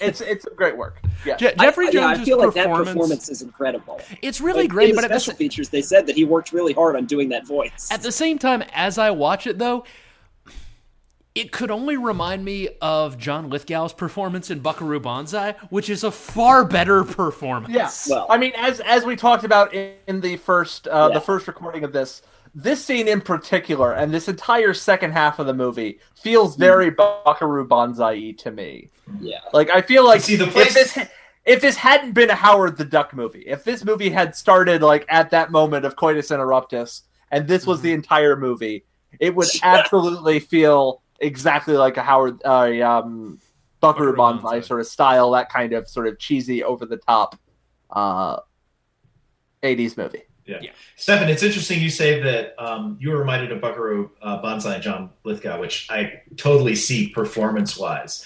But the sort of plot point of alien inhabiting a human's body and like slowly kind of emerging from it reminded me of Vincent D'Onofrio as the bug in Men in Black. There's a very clear which I found more compelling as a kind of effect of an alien inside a human being bursting out. You found something more compelling than an element of Howard the Duck? I know, shocking. We've lost Patrick, but we'll sally forth and hope he reconnects. Oh, yes. Oh, and we've kind of forgotten that there's a MacGuffin in play here. So, Jeffrey Jones Jennings, it's just Jennings, not Jennings, has taken... I kept wanting to call him Dr. Brenner, anyway. The ignition key for the space laser. Yeah. And that redneck takes and then tucks into his pocket very gingerly, as if he actually sees its value. Yeah, he's going to take that home and use it or sell it on eBay. Yeah. I'm looking for an ignition key for my space laser back home. Yeah. Yeah. And again, is that the point where the entire diner decides to kill him? Yep. I'm still unclear as to what is the breaking point. Well, one thing I would... There's like a Sartre play to be written about an entire diner with one anthropomorphic duck in it, and over the course of an hour and a half, they all decide to kill and eat the duck. Yeah. Well, like one thing that's kind of... It's called No Ducks. I was thinking about it. It's that Nicole Kidman movie, that like really minimalist one about like a town that turns against a woman. No Ducks in. That's it. The others. No. Blindness. Anyway, it doesn't matter. Anyway. Yeah. But no, what I was thinking about was, Stefan, you were the one who said like the theme of this movie is people inexplicably ignoring things. Yeah. This literally is the possessed Dr. Jennings is doing that, because the only thing Dr. Jennings gives a shit about, like the demon in this scene gives a shit about, is the space laser key, which he ignores the theft of for quite a while. He literally just sitting there ignoring it for like shockingly long. Where I'm like, if that's the other thing he cares about, like, why is he just literally just sort of like just sitting there not doing anything? He waits for this Burn the Witch pantomime to play out. Yeah, like this scene is very. Well, he's probably very interested to see what these humans that he's going to devour are like. Mm-hmm. Well, also, like, why he also tells them to unhand the duck, but I don't know why he cares about saving Howard. Yeah, it's almost like the internal logic of these characters is not consistent. No one in this movie acts like a human, especially the duck. Yeah, well, I mean, like, I will say, that's probably true. Come back to your. No one in this movie has like acts like a human. But, like, this is the point, like, up until this point, there have been characters who at least acted with an internal logic that was maybe ridiculous. Mm-hmm. But at least, like, you know, I know, like, Tim Robbins' character's internal logic is ridiculous, but it's consistent. Tim Robbins' character's internal logic is, I'm an idiot. Yes. Like, everyone's internal logic is consistent. This is the one where everyone's internal logic just, like, completely falls to pieces, and it's not clear why anyone's doing anything. Yeah. No, it's very unclear. Most of what's going on. Well, I think they're all trying. I think they, like the rest of us, are just trying to get to the end of this movie. So the entire plot is dumped in this scene, and the internal logic is completely inconsistent, and everyone behaves irrationally. Yes. This is the majesty of the diner scene. Yes. Yes. The iconic diner scene. Yes. Like, and I think that we talked about a lot in the first recording. That I thought the entire second half of this film was in the diner. I remembered him turning into the giant monster and destroying the diner. I mean, that would be a better movie. That would be incredible if, like, the entire third act of the movie was just like it became like a really minimalist film. It would. Well, no, I remember. It would feel a little bit more accurate to the source. I remember it being like really big and set piecey because I remembered there being a specific standoff of the monster growing bigger inside of the diner and the diner's like roof exploding and then there being like cops and the military all around it. None of which happens in this film. Instead, we get an Is this like how we all hallucinated the Red Skull playing the piano on the castle? That really happened. Definitely played the piano on top of the castle. Are you telling me that didn't happen? That did happen, right? It definitely happened. He's gaslighting you. I'm not sure now if that actually happened. It happened. Yeah, and Captain America throws his shield, and then it hits Red Skull while he's at the piano. And he goes, my lucky charms! All right, well, I'm gonna have to rewatch that because I have been successfully gaslit. I don't remember whether or not that the original mascot for Lucky Charms. How did they take my Lucky Charms? The Lucky Charms were Italian back then. You have to understand. Yeah, they were originally shaped like crucifixes. Oh God! And little red skulls. Exactly. And Captain America shields. All right, so so eventually we leave the diner. Jennings takes Beverly and the ignition key. He leaves the diner. The cops who still have all of the arrested and scientists. They were arresting those people for a long time. It felt like.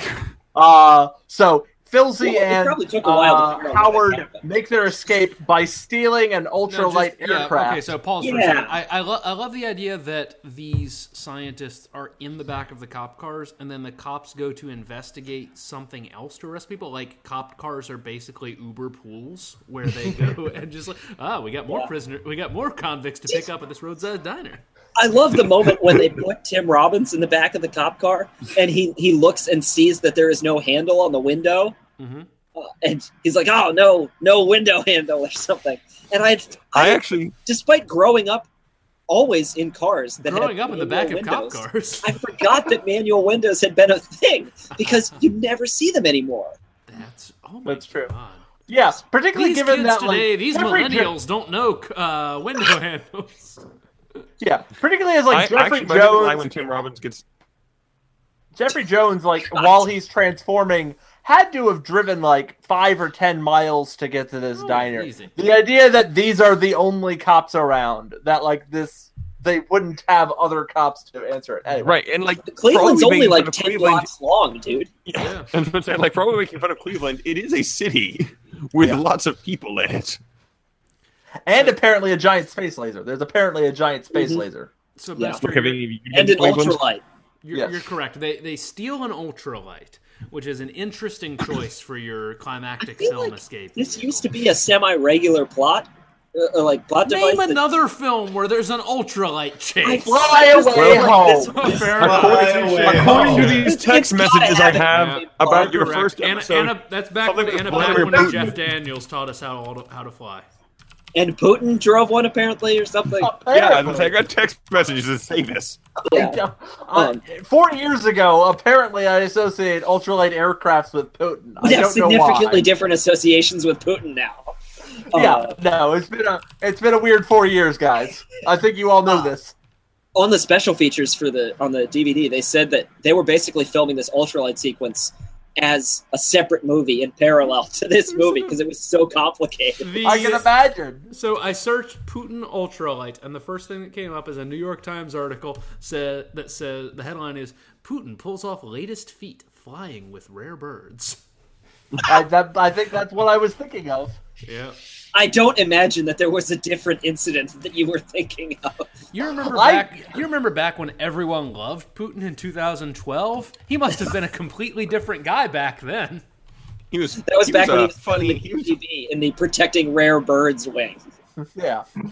Went around. All right, so there's ultralight chase, and then ultralight chase. Although at the same time, Jeffrey Jones has a weird, an incredible body horror moment where he breaks into a nuclear before plant. that, you got to talk about the body horror. Oh yeah, right, yes.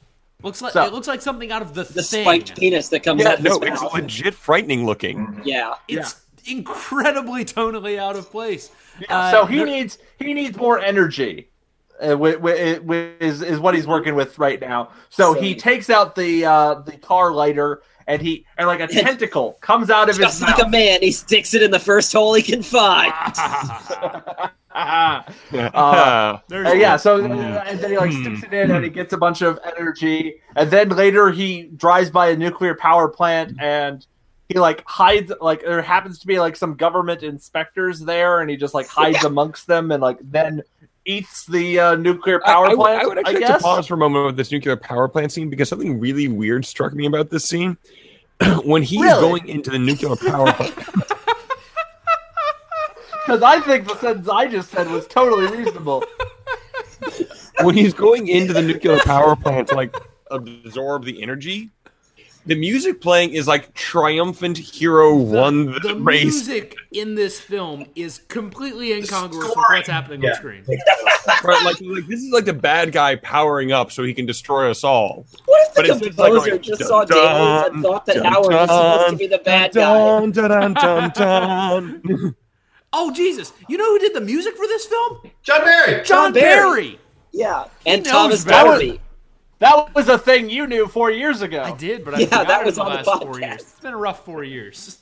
So the score was written by John Barry, although some of it was replaced by material composed by Sylvester LeVay. Most notably, the music for the scene where Howard and Bill fly the ultralight. John Barry can't score an action scene. We know that. Everyone knows that.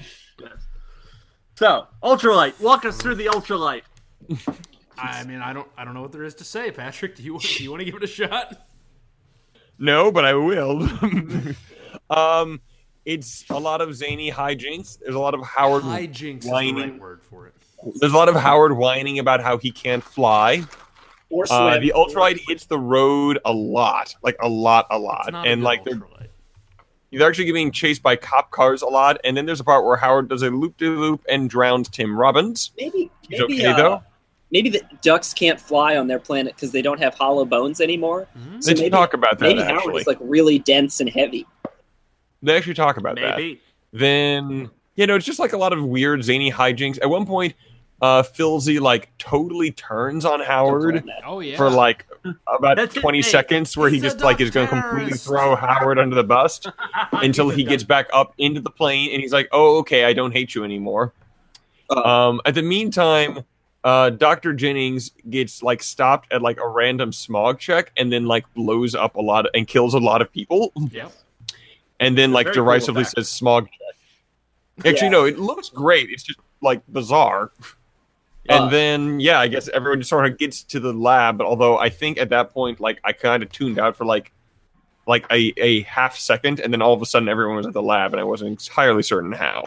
No, I think that's how it happened. Yeah, I'll admit I was pretty tuned out by this. Once the diner scene had happened, I was kind of like, all right, I've seen what I need to see.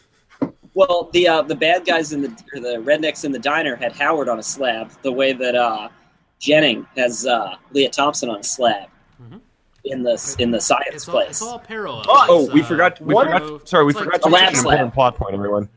The reason he has Leah Thompson is that, as we mentioned, during at least part of the movie, the aliens, the demons, need humans to inhabit. They don't later, but for this point they do.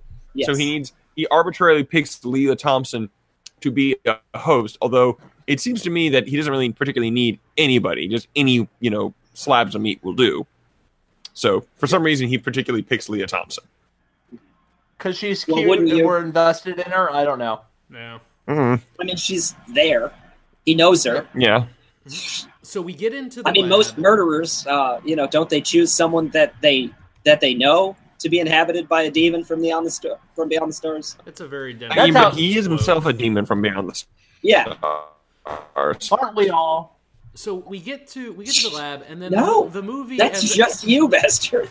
The movie, as it approaches its climax, gets an extra boost of juice, I feel, because we get into the lab and there's a confrontation, and Howard shoots Jennings with an experimental. What is it, like a neutron disintegrator? It's some kind of gun that's very conveniently mounted to a cart. It's a convenient, never previously referred to gun. I mean, everything about the science going on here. Why does the bitch boy from the museum know these people doing this unauthorized space laser work? Cleveland's not. How did they? Because in Soviet Russia, knows each other. Physicists. Well, yeah, because like he looks like he's supposed to be like an ichthyology or paleontology. Like it's never clear what he's getting his science his degree in. He's also very clearly a lab assistant. He went to He went to the what was the thing? Just the science building in Spider-Man. Yeah. The science college, Columbia. Yeah. So Howard shoots Jennings with his laser, and Jennings and the Dark Overlord are separated, and we get a really fantastic stop-motion animation creature of the Dark Overlord that even like on this viewing 4 years later, I appreciate it even more. That thing is awesome. So good. It's great. Yeah. It's not. That's where the $30 million went. Mm-hmm. Yeah. It's a good. There are some good effects here. I like a lot of the effects going on here. I think a lot of the like the laser shit that Jennings does is very effective.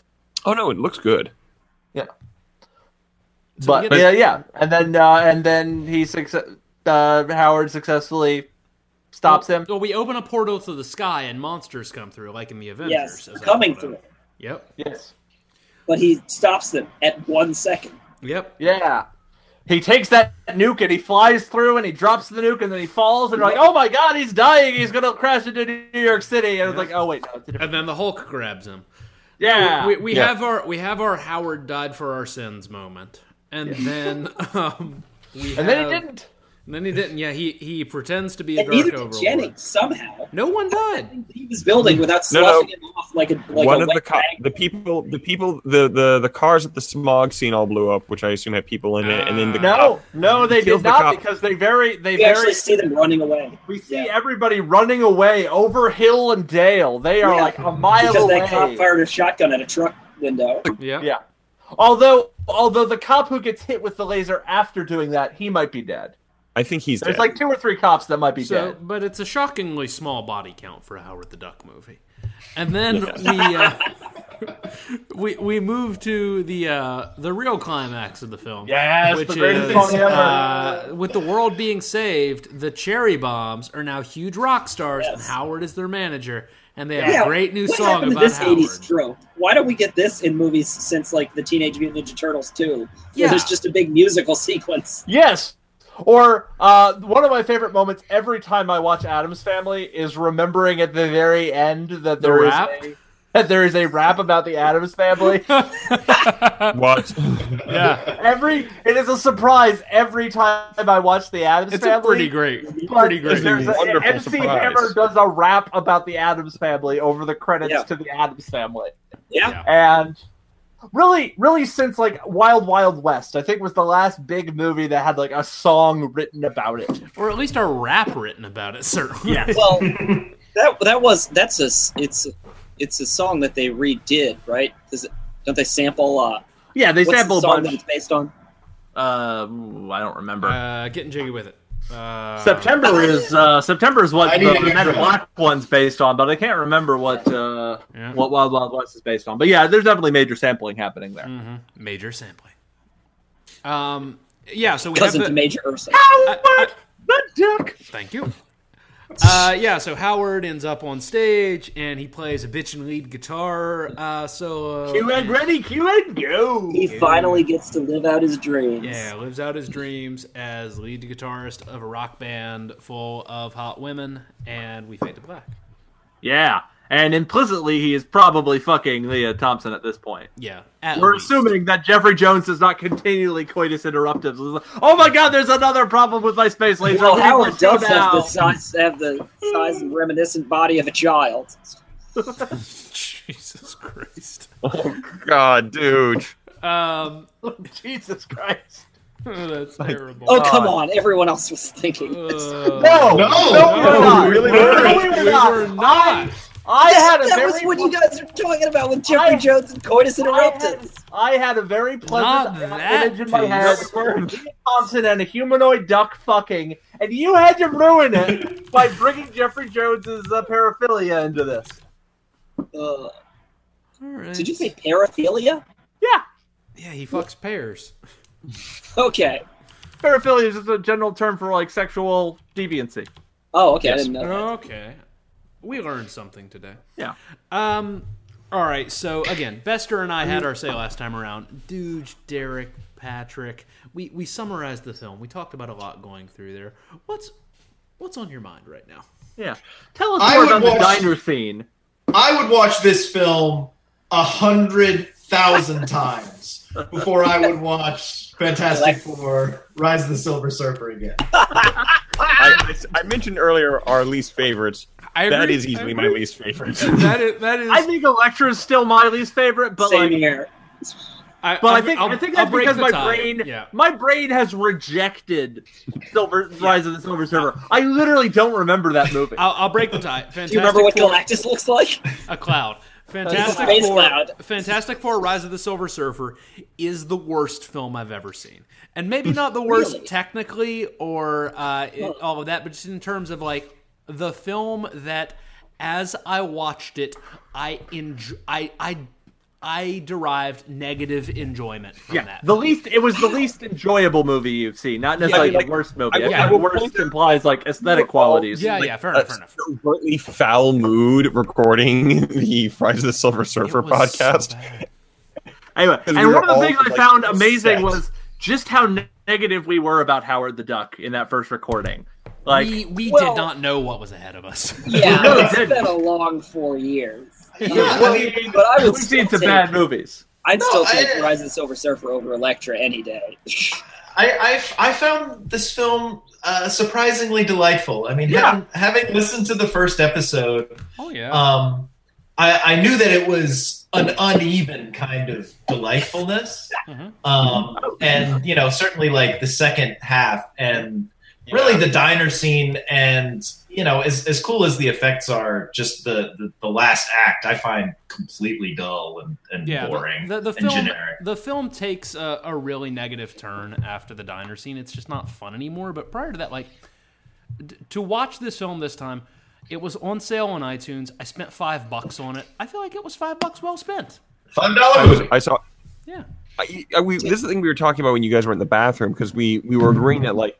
There's like a halfway point, which is like roughly around the diner scene, maybe a little before it, where like the movie kind of just completely like changes what it is and becomes a lot less fun. I really enjoyed the first half. I genuinely enjoyed the first half. That is not where I put the halfway point. The halfway point for me is coitus interruptus. Yeah, there is. It is that point that the space laser as a plot device enters into the equation. It's only like 5 minutes later that like the accident happens. Like I feel like. Go ahead. Yeah. Yeah, like it's like that. I feel like the moment that Jeffrey Jones enters the movie is when there's that shift. Well, and like if I remember at the time, I think that is literally the middle of the movie. I feel like there's like the first act is him getting to the transition, getting to Earth. The first half of the second act is like him doing all these job stuffs, and then he reconciles with Beverly, and then there's this incredibly sharp turn midpoint reversal where the scientists come back into it and they're like, we have to laser you back to your planet. And suddenly we're dealing with like eldritch horrors, Lovecraftian horrors from beyond the stars. Yeah.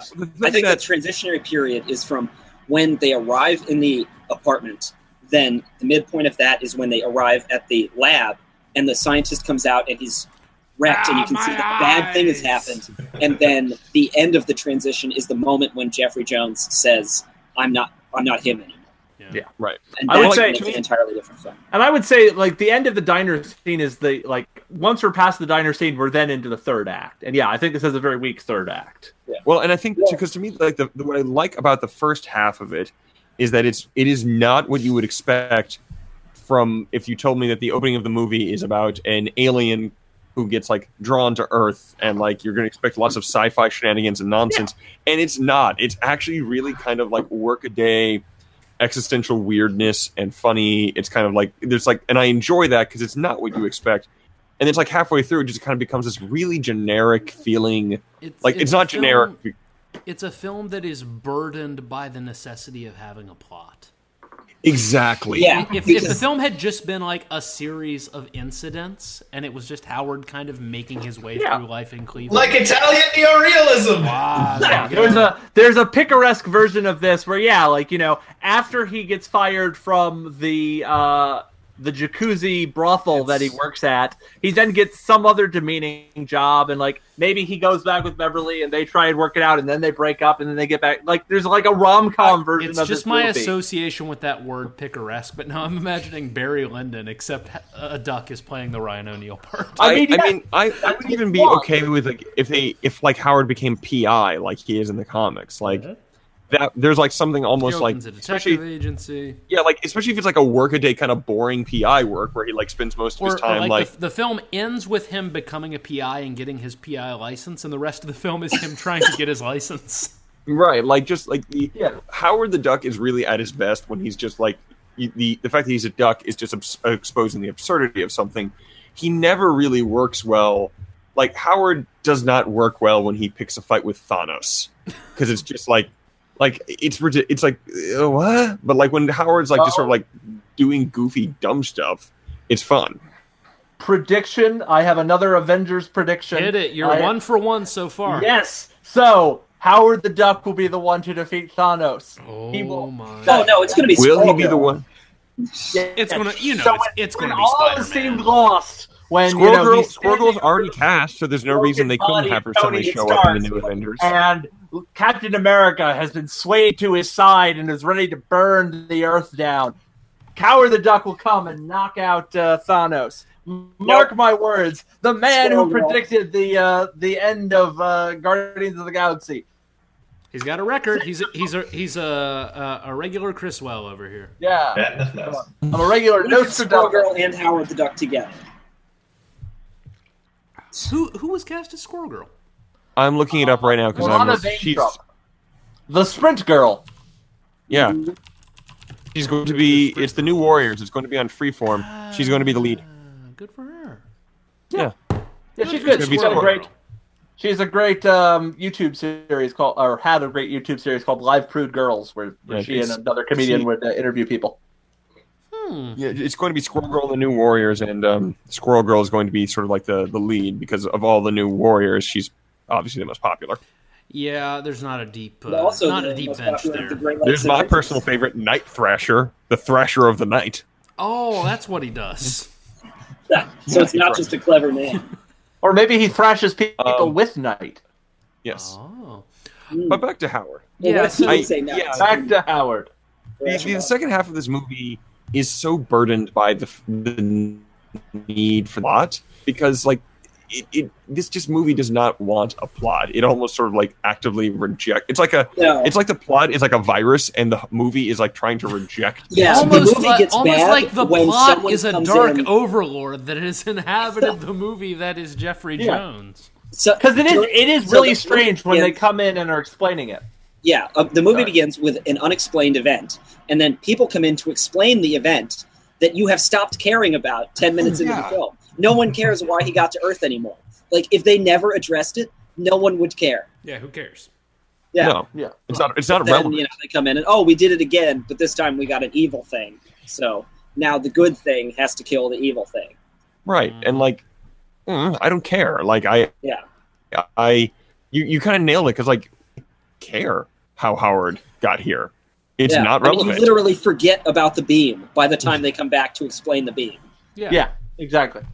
And the explanation makes no sense. There's like, we've got a laser and we're doing unauthorized scans of Alpha Centauri. Don't come with rappers back on Duckworld. That's an explanation I need. I need to know why that condom is unwrapped. We would have gotten that if we'd spent more time on Duckworld. You know, like, I mean, obviously, I don't know why Dude has a cat on his head or what caused the mid-act shift. But I mean, I had the theory when we did this first recording that they essentially just tacked Howard the Duck onto a pre-existing script, and I'm still not sure that's wrong because it's really such the first time. You think they had a pre-existing script where an alien came from space? Yeah, or at the very least, like. It happens all the time. You'd be surprised how often it happens. You can draw this up and say, it's eccentric. Like it's pretty specific to Howard the Duck. It's eccentric character who gets wrapped up with all-girl rock band and has to the manic pixie dream girl. Yeah, who has to defeat possessed scientist who's threatening manic punky dream girl. Yeah, manic punky dream girl. Well, I mean, like that's an easy. Patrick, I'm sorry. That's an easy script to write. Why haven't you written that script, Patrick? Yeah. Just call it Manic Punky Dream Girl. I that read would be a a lot great about name for a movie, actually. I could totally see, and this is all speculation. Obviously, I have no clue, but I could see like a world where like they just had another sort of like evil scientist plotline script. They had just like they were about to lose the option on, and we're like, fuck it. Let's use it anyway because it is. The second, like the moment the Dark Overlord shows up, it really feels like a totally different movie. He literally gives us this massive info dump. Like it's just so it's just very like odd. It's a second exposition. Yeah. It really is. Like it does. But like it's much more actionable. Exposition. The exposition we get at the beginning was in the beginning. There was Howard the Duck. That doesn't tell us anything. Whereas he's like, beyond the stars, there are demons untold beyond the blue we came, and we're going to eat your souls. It's all very lovely. I have nothing to add to that. I mean, that's what happened the last time I went to a diner. I can't go to diners anymore on a related note. Well, yeah, because not enough of them have every diner in my area. I'm banned from every diner in Los Angeles, and let me tell you, there are a lot of goddamn diners out here. Are you not as many as there used to be? I bet. This is a Sorry. I'm just noticing. This is a PG movie. For some reason, I thought it was PG-13, but it's PG-13 did not exist at this point. PG-13 this is after. Temple of Doom is what got it created, right? Because it didn't exist for Temple. Yeah, but like the first one is Red Dawn.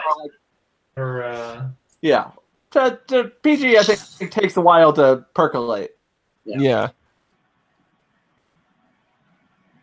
I mean, it's possible that duck tits don't trigger an R rating. I guess not. Yeah, I mean, PG-13 had been around for 2 years at this point. The PG-13 was introduced in 1984. The first film was Red Dawn.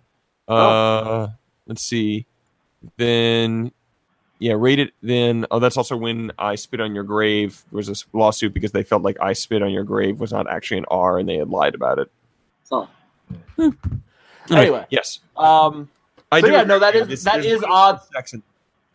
Yeah, no, it's a very odd PG. Well, Planet of the Apes is rated G. You see Charlton Heston's ass in that. Yeah.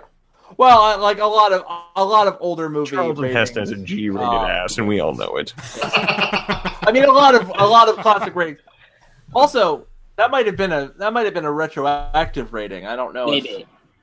Well, it's 68, so there would have, the MPAA had the rating system by that point. Okay. Anyway, but like the G rating has shifted from like it used to be, it went from being general audience to this movie is for kids only.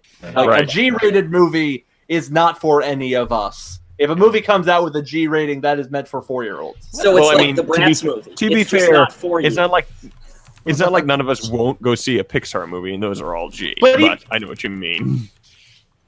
I think a lot of those are PG, aren't they? Or maybe they are. Anyway, that was what I was just asking. I'm looking at The Incredibles right now. I will bet The Incredibles is a PG movie. Yeah. Anyway, so yeah, all right. Like, okay. Yeah, the guy gets sucked into a thing by his cape and dies, right? Yeah, you see charred corpses of Finding Dory is PG. Finding Dory. Come on. It's a heartbreaking, tragic movie. Yeah, I think most there might be some G-rated Pixar movies, but I think a lot of them are. So I just checked on Wikipedia. Not like those Cars movies; those are all rated R. Ratatouille's G. The Incredibles was the first PG Pixar movie, but I can believe that there have been several since then. Yeah, I could see that. Toy Story 3 must be. I mean, that fucking shit at the end is scary as shit. Up should have been rated PG because it made everyone who watched it cry. Immediately. For an hour and a half. God, that's Jesus. I've seen Herzog films that were cheerier than Up. God. I mean, Disney movies get pretty. They often start out pretty dark or get pretty dark. I watched Gira, The Wrath of God about a month ago for the first time, and I think that was a cheerier movie than Up.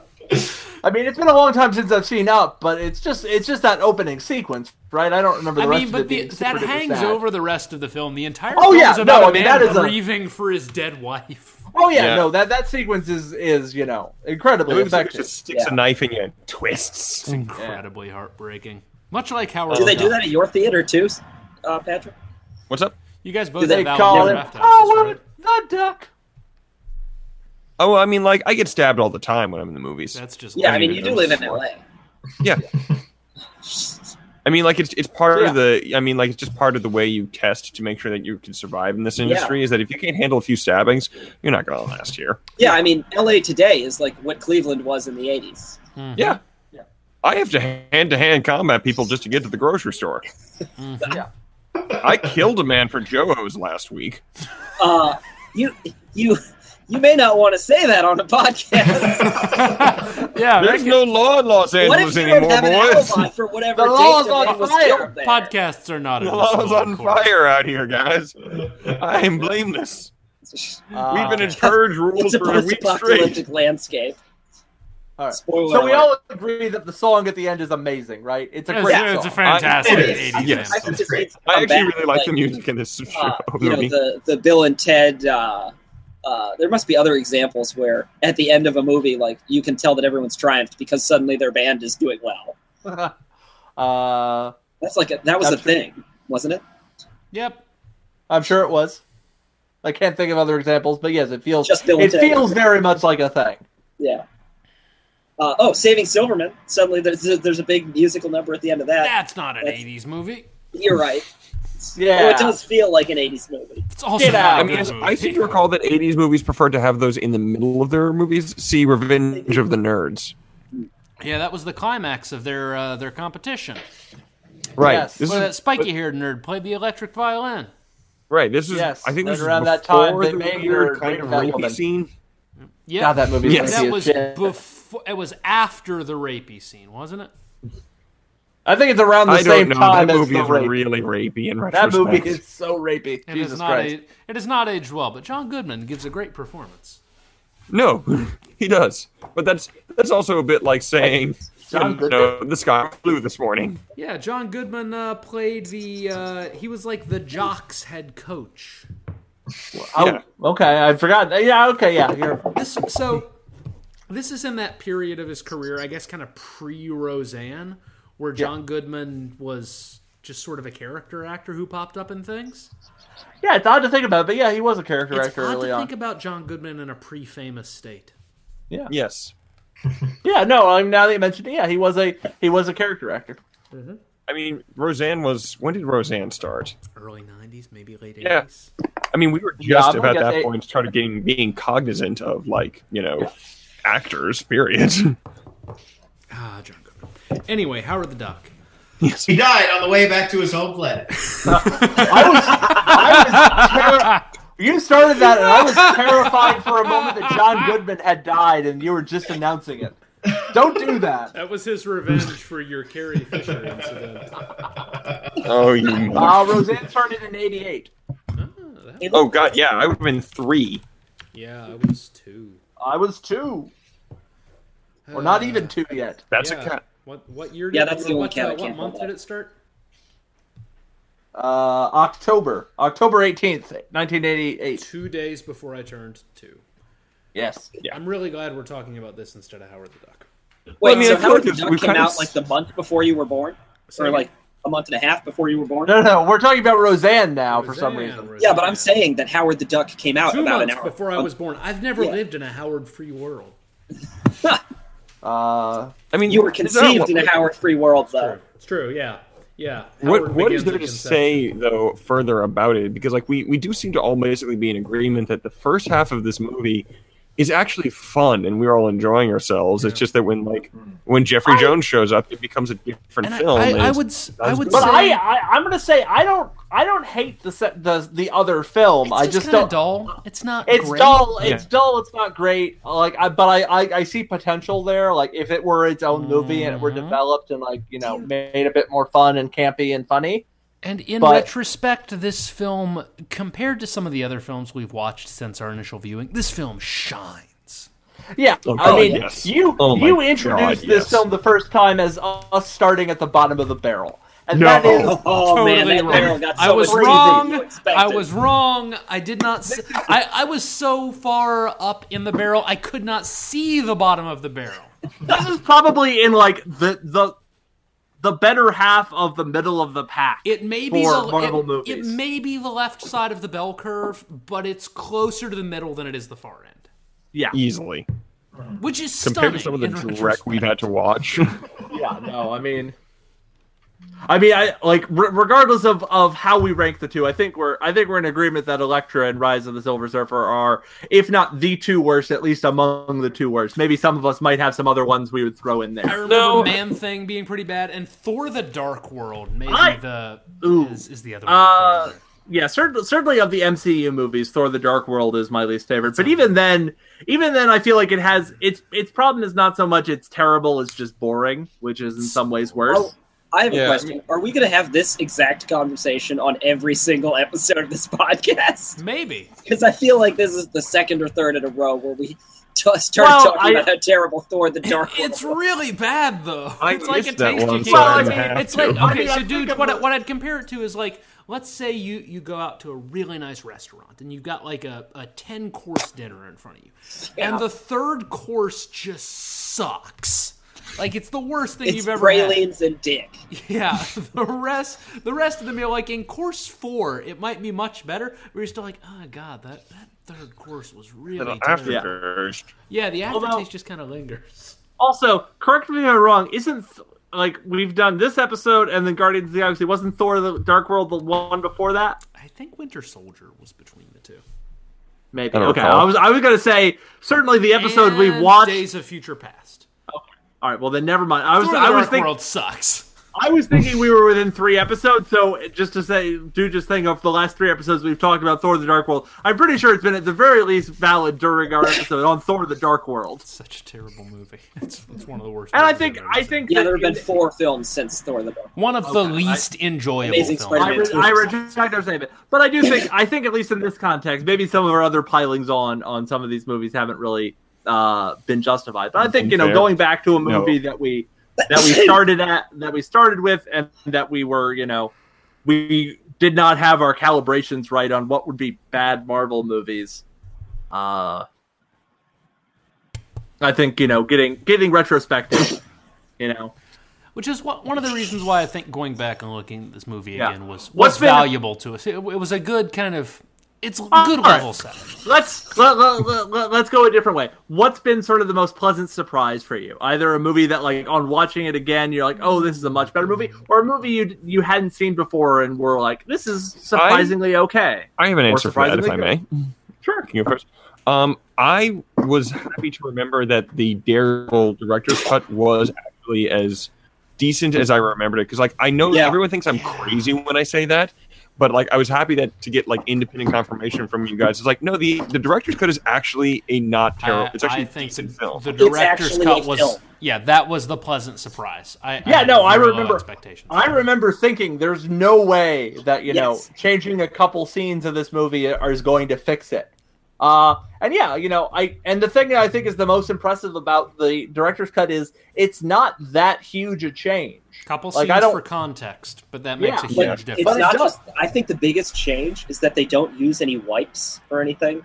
That they're actual transitions between scenes. Oh, right, I forgot about that. Because they trimmed so many scenes that it makes the whole movie feel kind of like dreamlike or incomplete because it's incomplete. And the biggest sort of visual impression that I got of the director's cut is that there were distinct hard edges at the end of scenes, and it felt more cohesive continuously. I had forgotten about the weird wipe thing that the non-director's cut was doing.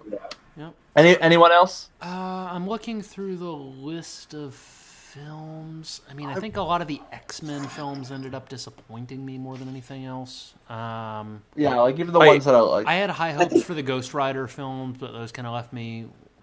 I really enjoyed the second Ghost Rider Spirit movie. Of Vengeance was better than the first one, but it was still not. The first one's very boring. I think the first Fantastic Four film surprised me. Yeah, the first Fantastic Four movie and the first by which you mean the Corman film, right? That was way more fun than I thought it was going to be. I had so much fun. Honestly, the first Captain America movie too. That we watched around the same time. The one we all hallucinated the Red Skull playing piano on, and even the Punisher, first the Dolph Lundgren Punisher, those were better than I thought. That first push of movies, they were all they all had a lot of major issues, but they were the sort of things where they're the kind of bad movie where you could see with just a little bit more work, you fix this thing and suddenly it's a good movie. I feel like there was. I don't know if those were the next three that we watched after. They were. It was Howard the Duck, The Punisher, Captain America, Fantastic Four. Yeah, and I thought, I thought it was going to take a long time for us to find any movies that I found enjoyable. I thought it was going to be this is going to be a long slog until we get to Blade. I was pleasantly surprised by those three of the first four movies, and now I'm going to add Howard the Duck. In honestly. retrospect, watching a second time. Watching it again, I will watch Howard the Duck again. Before we watch Rise of the Silver Surfer. One of the things that I found interesting is, looking back on all this, how the Spider-Man movies and the X-Men movies did not hold up as well as I remembered them. Because I remember going in, I know you guys were kind of, I know a few people were ready to be angry at it, and I was like, I remember these being fun. And then I watched them, I'm like, it's not that they were bad, it's just they were not as good as I remember them being. Let me ask this question. Hold on, because I forgot how surprised I was by how much I liked Spider-Man 3. Fair enough. Yes! Vindication! Spider-Man 3 is great. Let me ask this question, though, because I think this is important in our understanding. The four films that we've listed that we actually ended up enjoying, Howard the Duck, Punisher, Captain America, Fantastic Four, are objectively worse films than the Spider-Man films or the X-Men films kind of from the early to mid-2000s.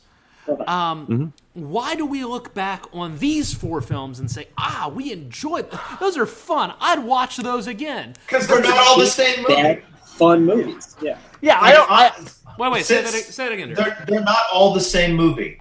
Yeah. Honestly, Spider-Man, I'd say every Marvel film at its core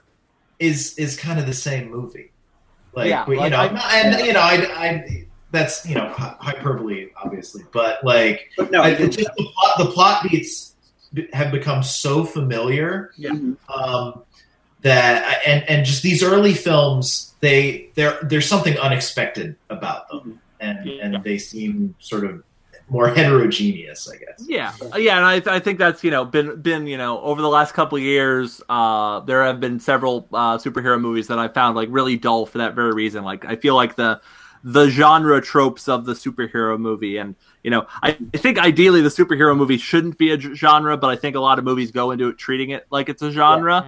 And like I think I've talked about this before, but like I really liked Wonder Woman, but one of my biggest complaints about Wonder Woman is that it's following that formula too much. That was the big particularly at the very end, where like there's the big superhero fight that there has to be at the end of a movie. Wonder Woman would be a much better movie if there wasn't a supervillain. But there has to be a supervillain because that's the formula. When it was a kind of quirky. Maybe the best comp is something like I don't know. It was a quirky romantic comedy between Gal Gadot and Chris Pine, and they were set against the backdrop for World War II or World War I. And when you ended up with huge supervillain battle and devious World War I plot and all that stuff, it was significantly less enjoyable than it was. Because I hadn't seen that before in the context of a superhero film. Yeah, and I think I can actually throw an idea out here. Sorry, I was going to throw an idea out here because I think the reason in particular when we look back at X-Men and Spider-Man and they seem a little bit wanting is that because Derek, I think, hits the nail on the head when he talks about homogeneous, but we've also gotten, even if we're all making the same plot over and over again, we have gotten spectacularly good at it. Like we have gotten nailed this to the ground. And when you look back at some of those early ones, they have those plot beats that we all are familiar with now, but they're just not up to the level of sophistication. It's not at the same point in the film. It's not paced the same way. It's not. Yeah, I think the tone is also something that they've like perfected in a lot of ways. Like something like Thor: The Dark World is like it's very much following that formula, but it like does it in like a very humorous buddy comedy wrapper. What do you call it? Winter Soldier is still pretty much following the same beats, but it's put it in this like sort of spy thriller one.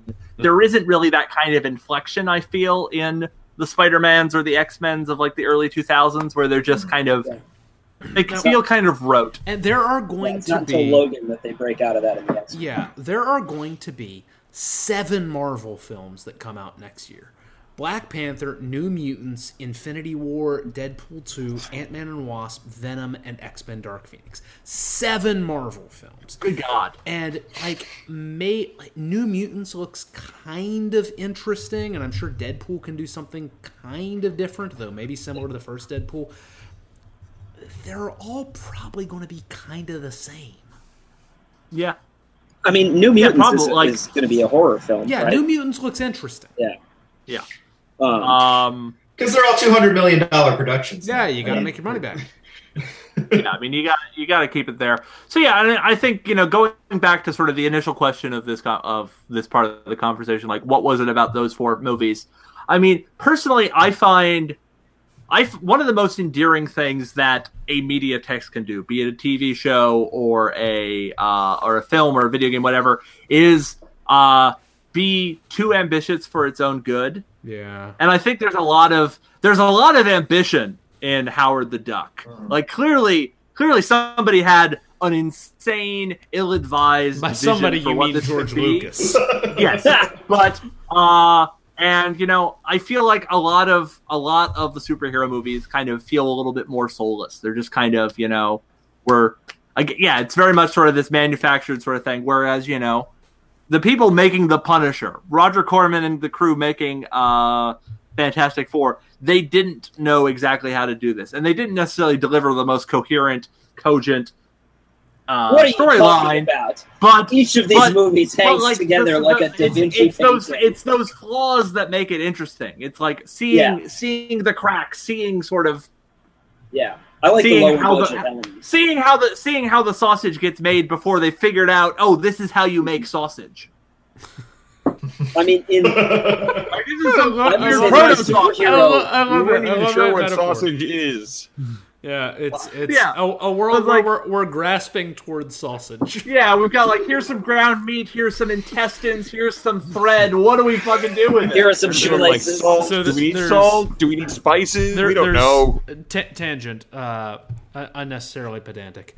There's a podcast I listen to, or I'm listening to with Cynthia called The Adventure Zone, and it's the McElroy brothers and their father playing Dungeons. They and have a Dragons together. podcast? I know they have a podcast, but they're playing Dungeons and Dragons, and one of the characters' names that I think it's Justin McElroy is playing is Taco, Taako.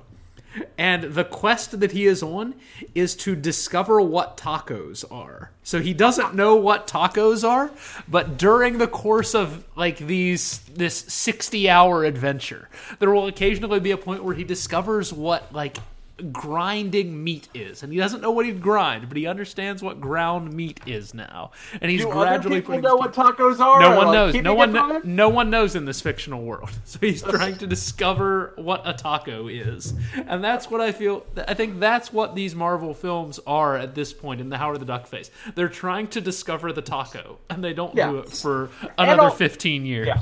And also, I think part of it is also just sort of the weird, sort of cheesy '80s charms of a lot of this movie. Yeah. Like Oh, the yeah. Punisher. The Punisher is an incredibly '80s action movie, and it's doing a lot of super weird 80s. things, like Shakes.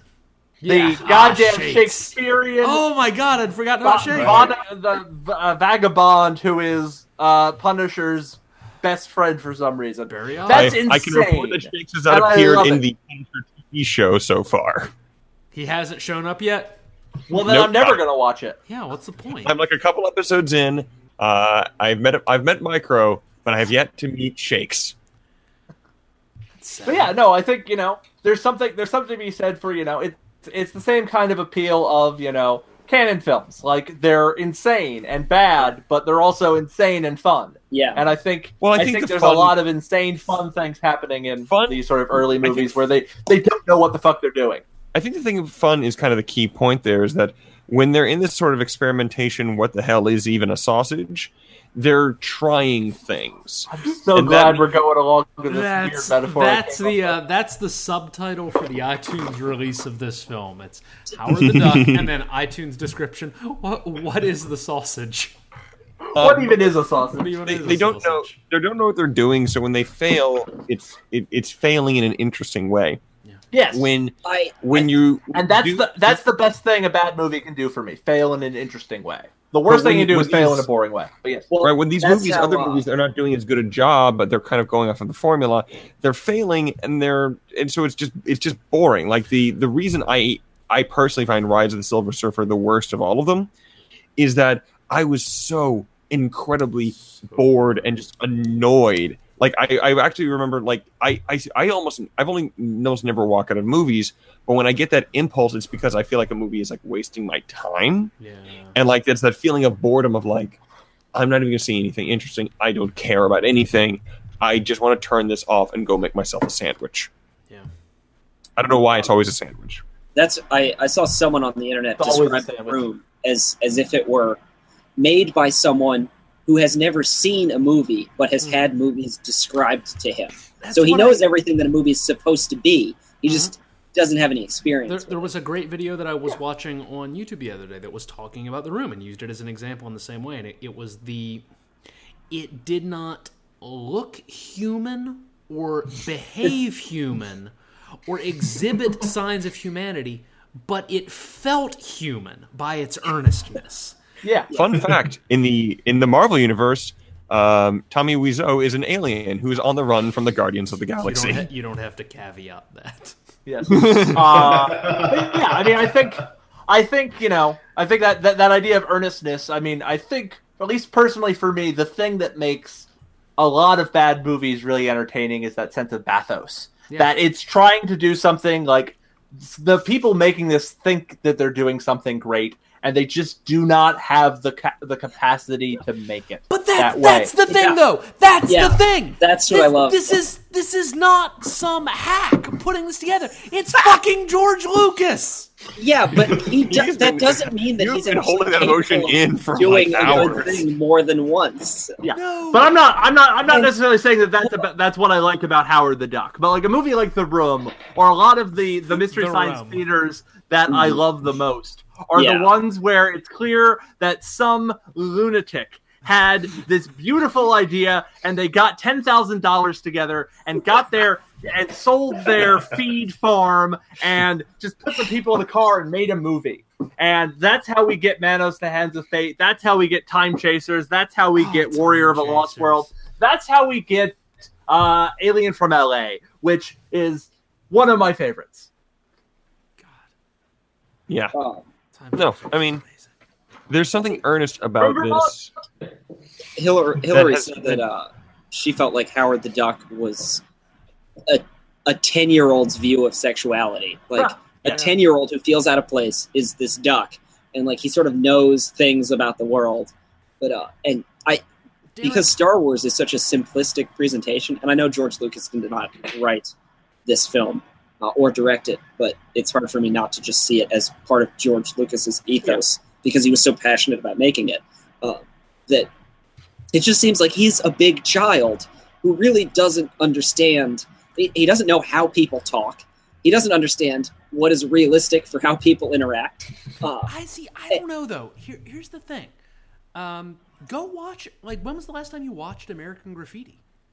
I've only seen it once. It was in college. I've never seen it. It's a beautiful, like, pretty realistic take on what it is to be a teenager on the cusp of going to college. Yeah.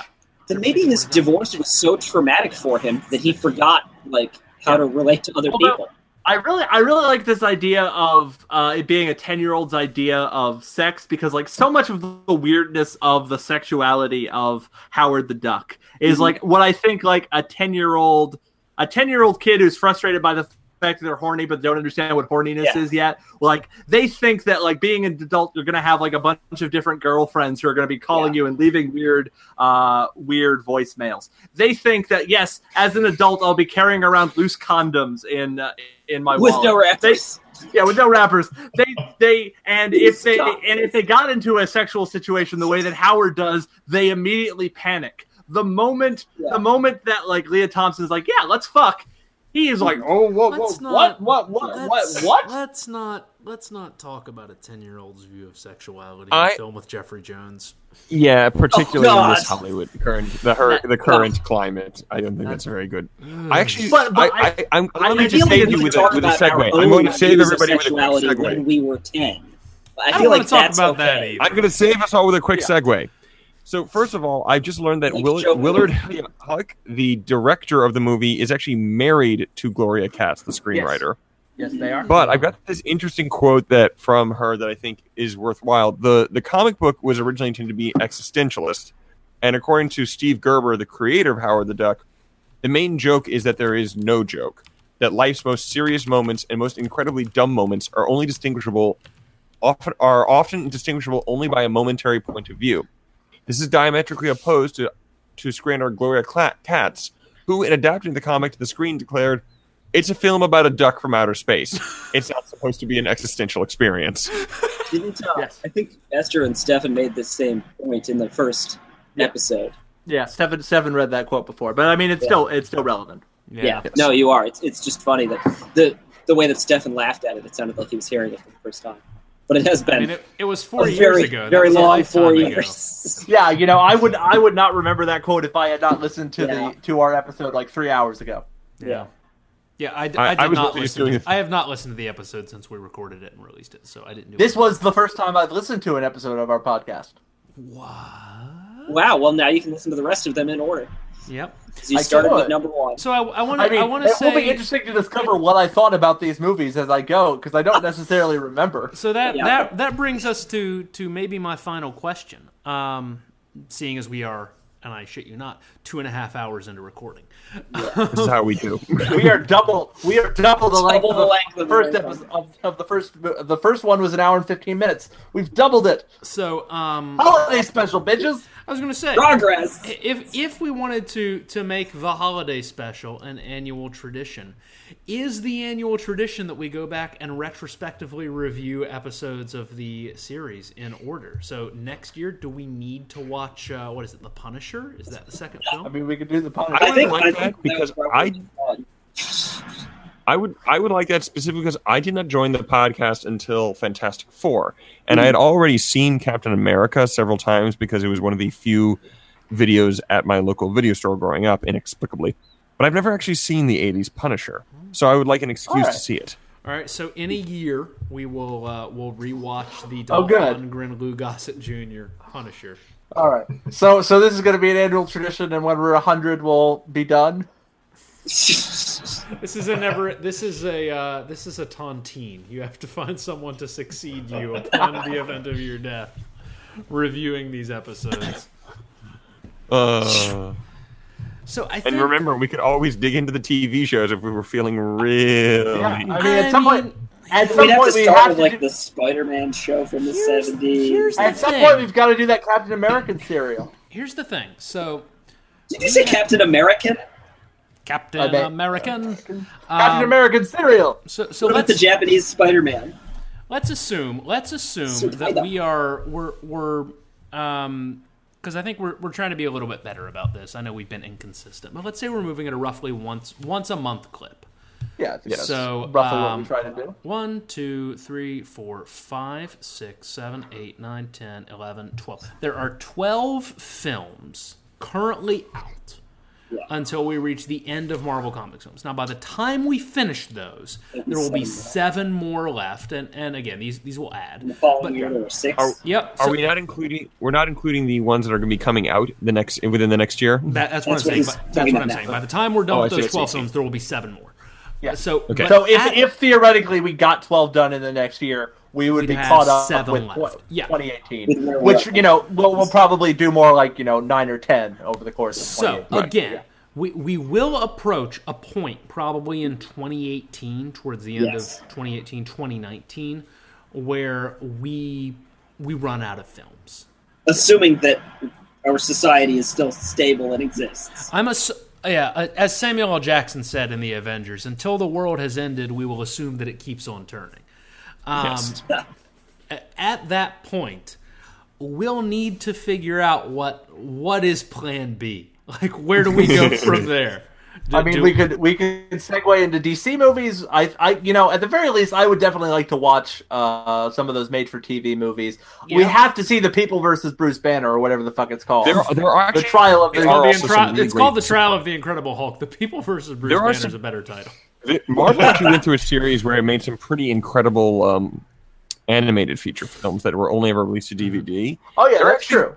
Really good. Like they're fun. There's a great one about young Thor and Loki. So there's actually a fun. If we go into TV, there's a lot of options we could do. I mean, there's a lot of an executive decision, guys. Yeah. I'm making an executive decision. Our follow up, probably beginning in the year 2019. So good to plan ahead.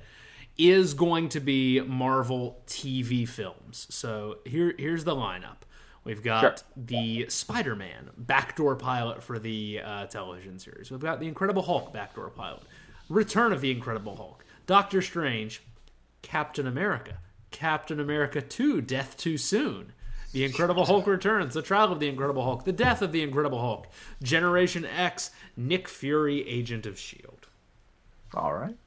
I mean, we haven't done Nick Fury of Agent of S.H.I.E.L.D. I'm excited. Yeah, I mean, that should cover us for at least a year, and then, we can figure out after that. That's the Hasselhoff. No, wait. Question. You said Zardu Hasselfrau. How many Hulk movies was that? Was that 5? 4 or 5? 4, counting the pilot for the TV series. No, 5. I'm sorry, 5. Incredible Hulk was the pilot. Return of the Incredible Hulk was a second one, and then, so there's the Incredible Hulk, Return of the Incredible Hulk, The I Incredible feel like we're Hulk getting returns. lost in the weeds here.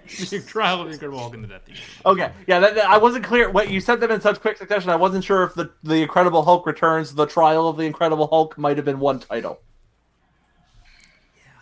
So wait, you're telling me it's Return of the Incredible Hulk and then the Incredible Hulk returns? Yeah. Oh gosh, can this be over? Never. Now tell me the names of the episodes of the Captain America. Hulk brain hurt.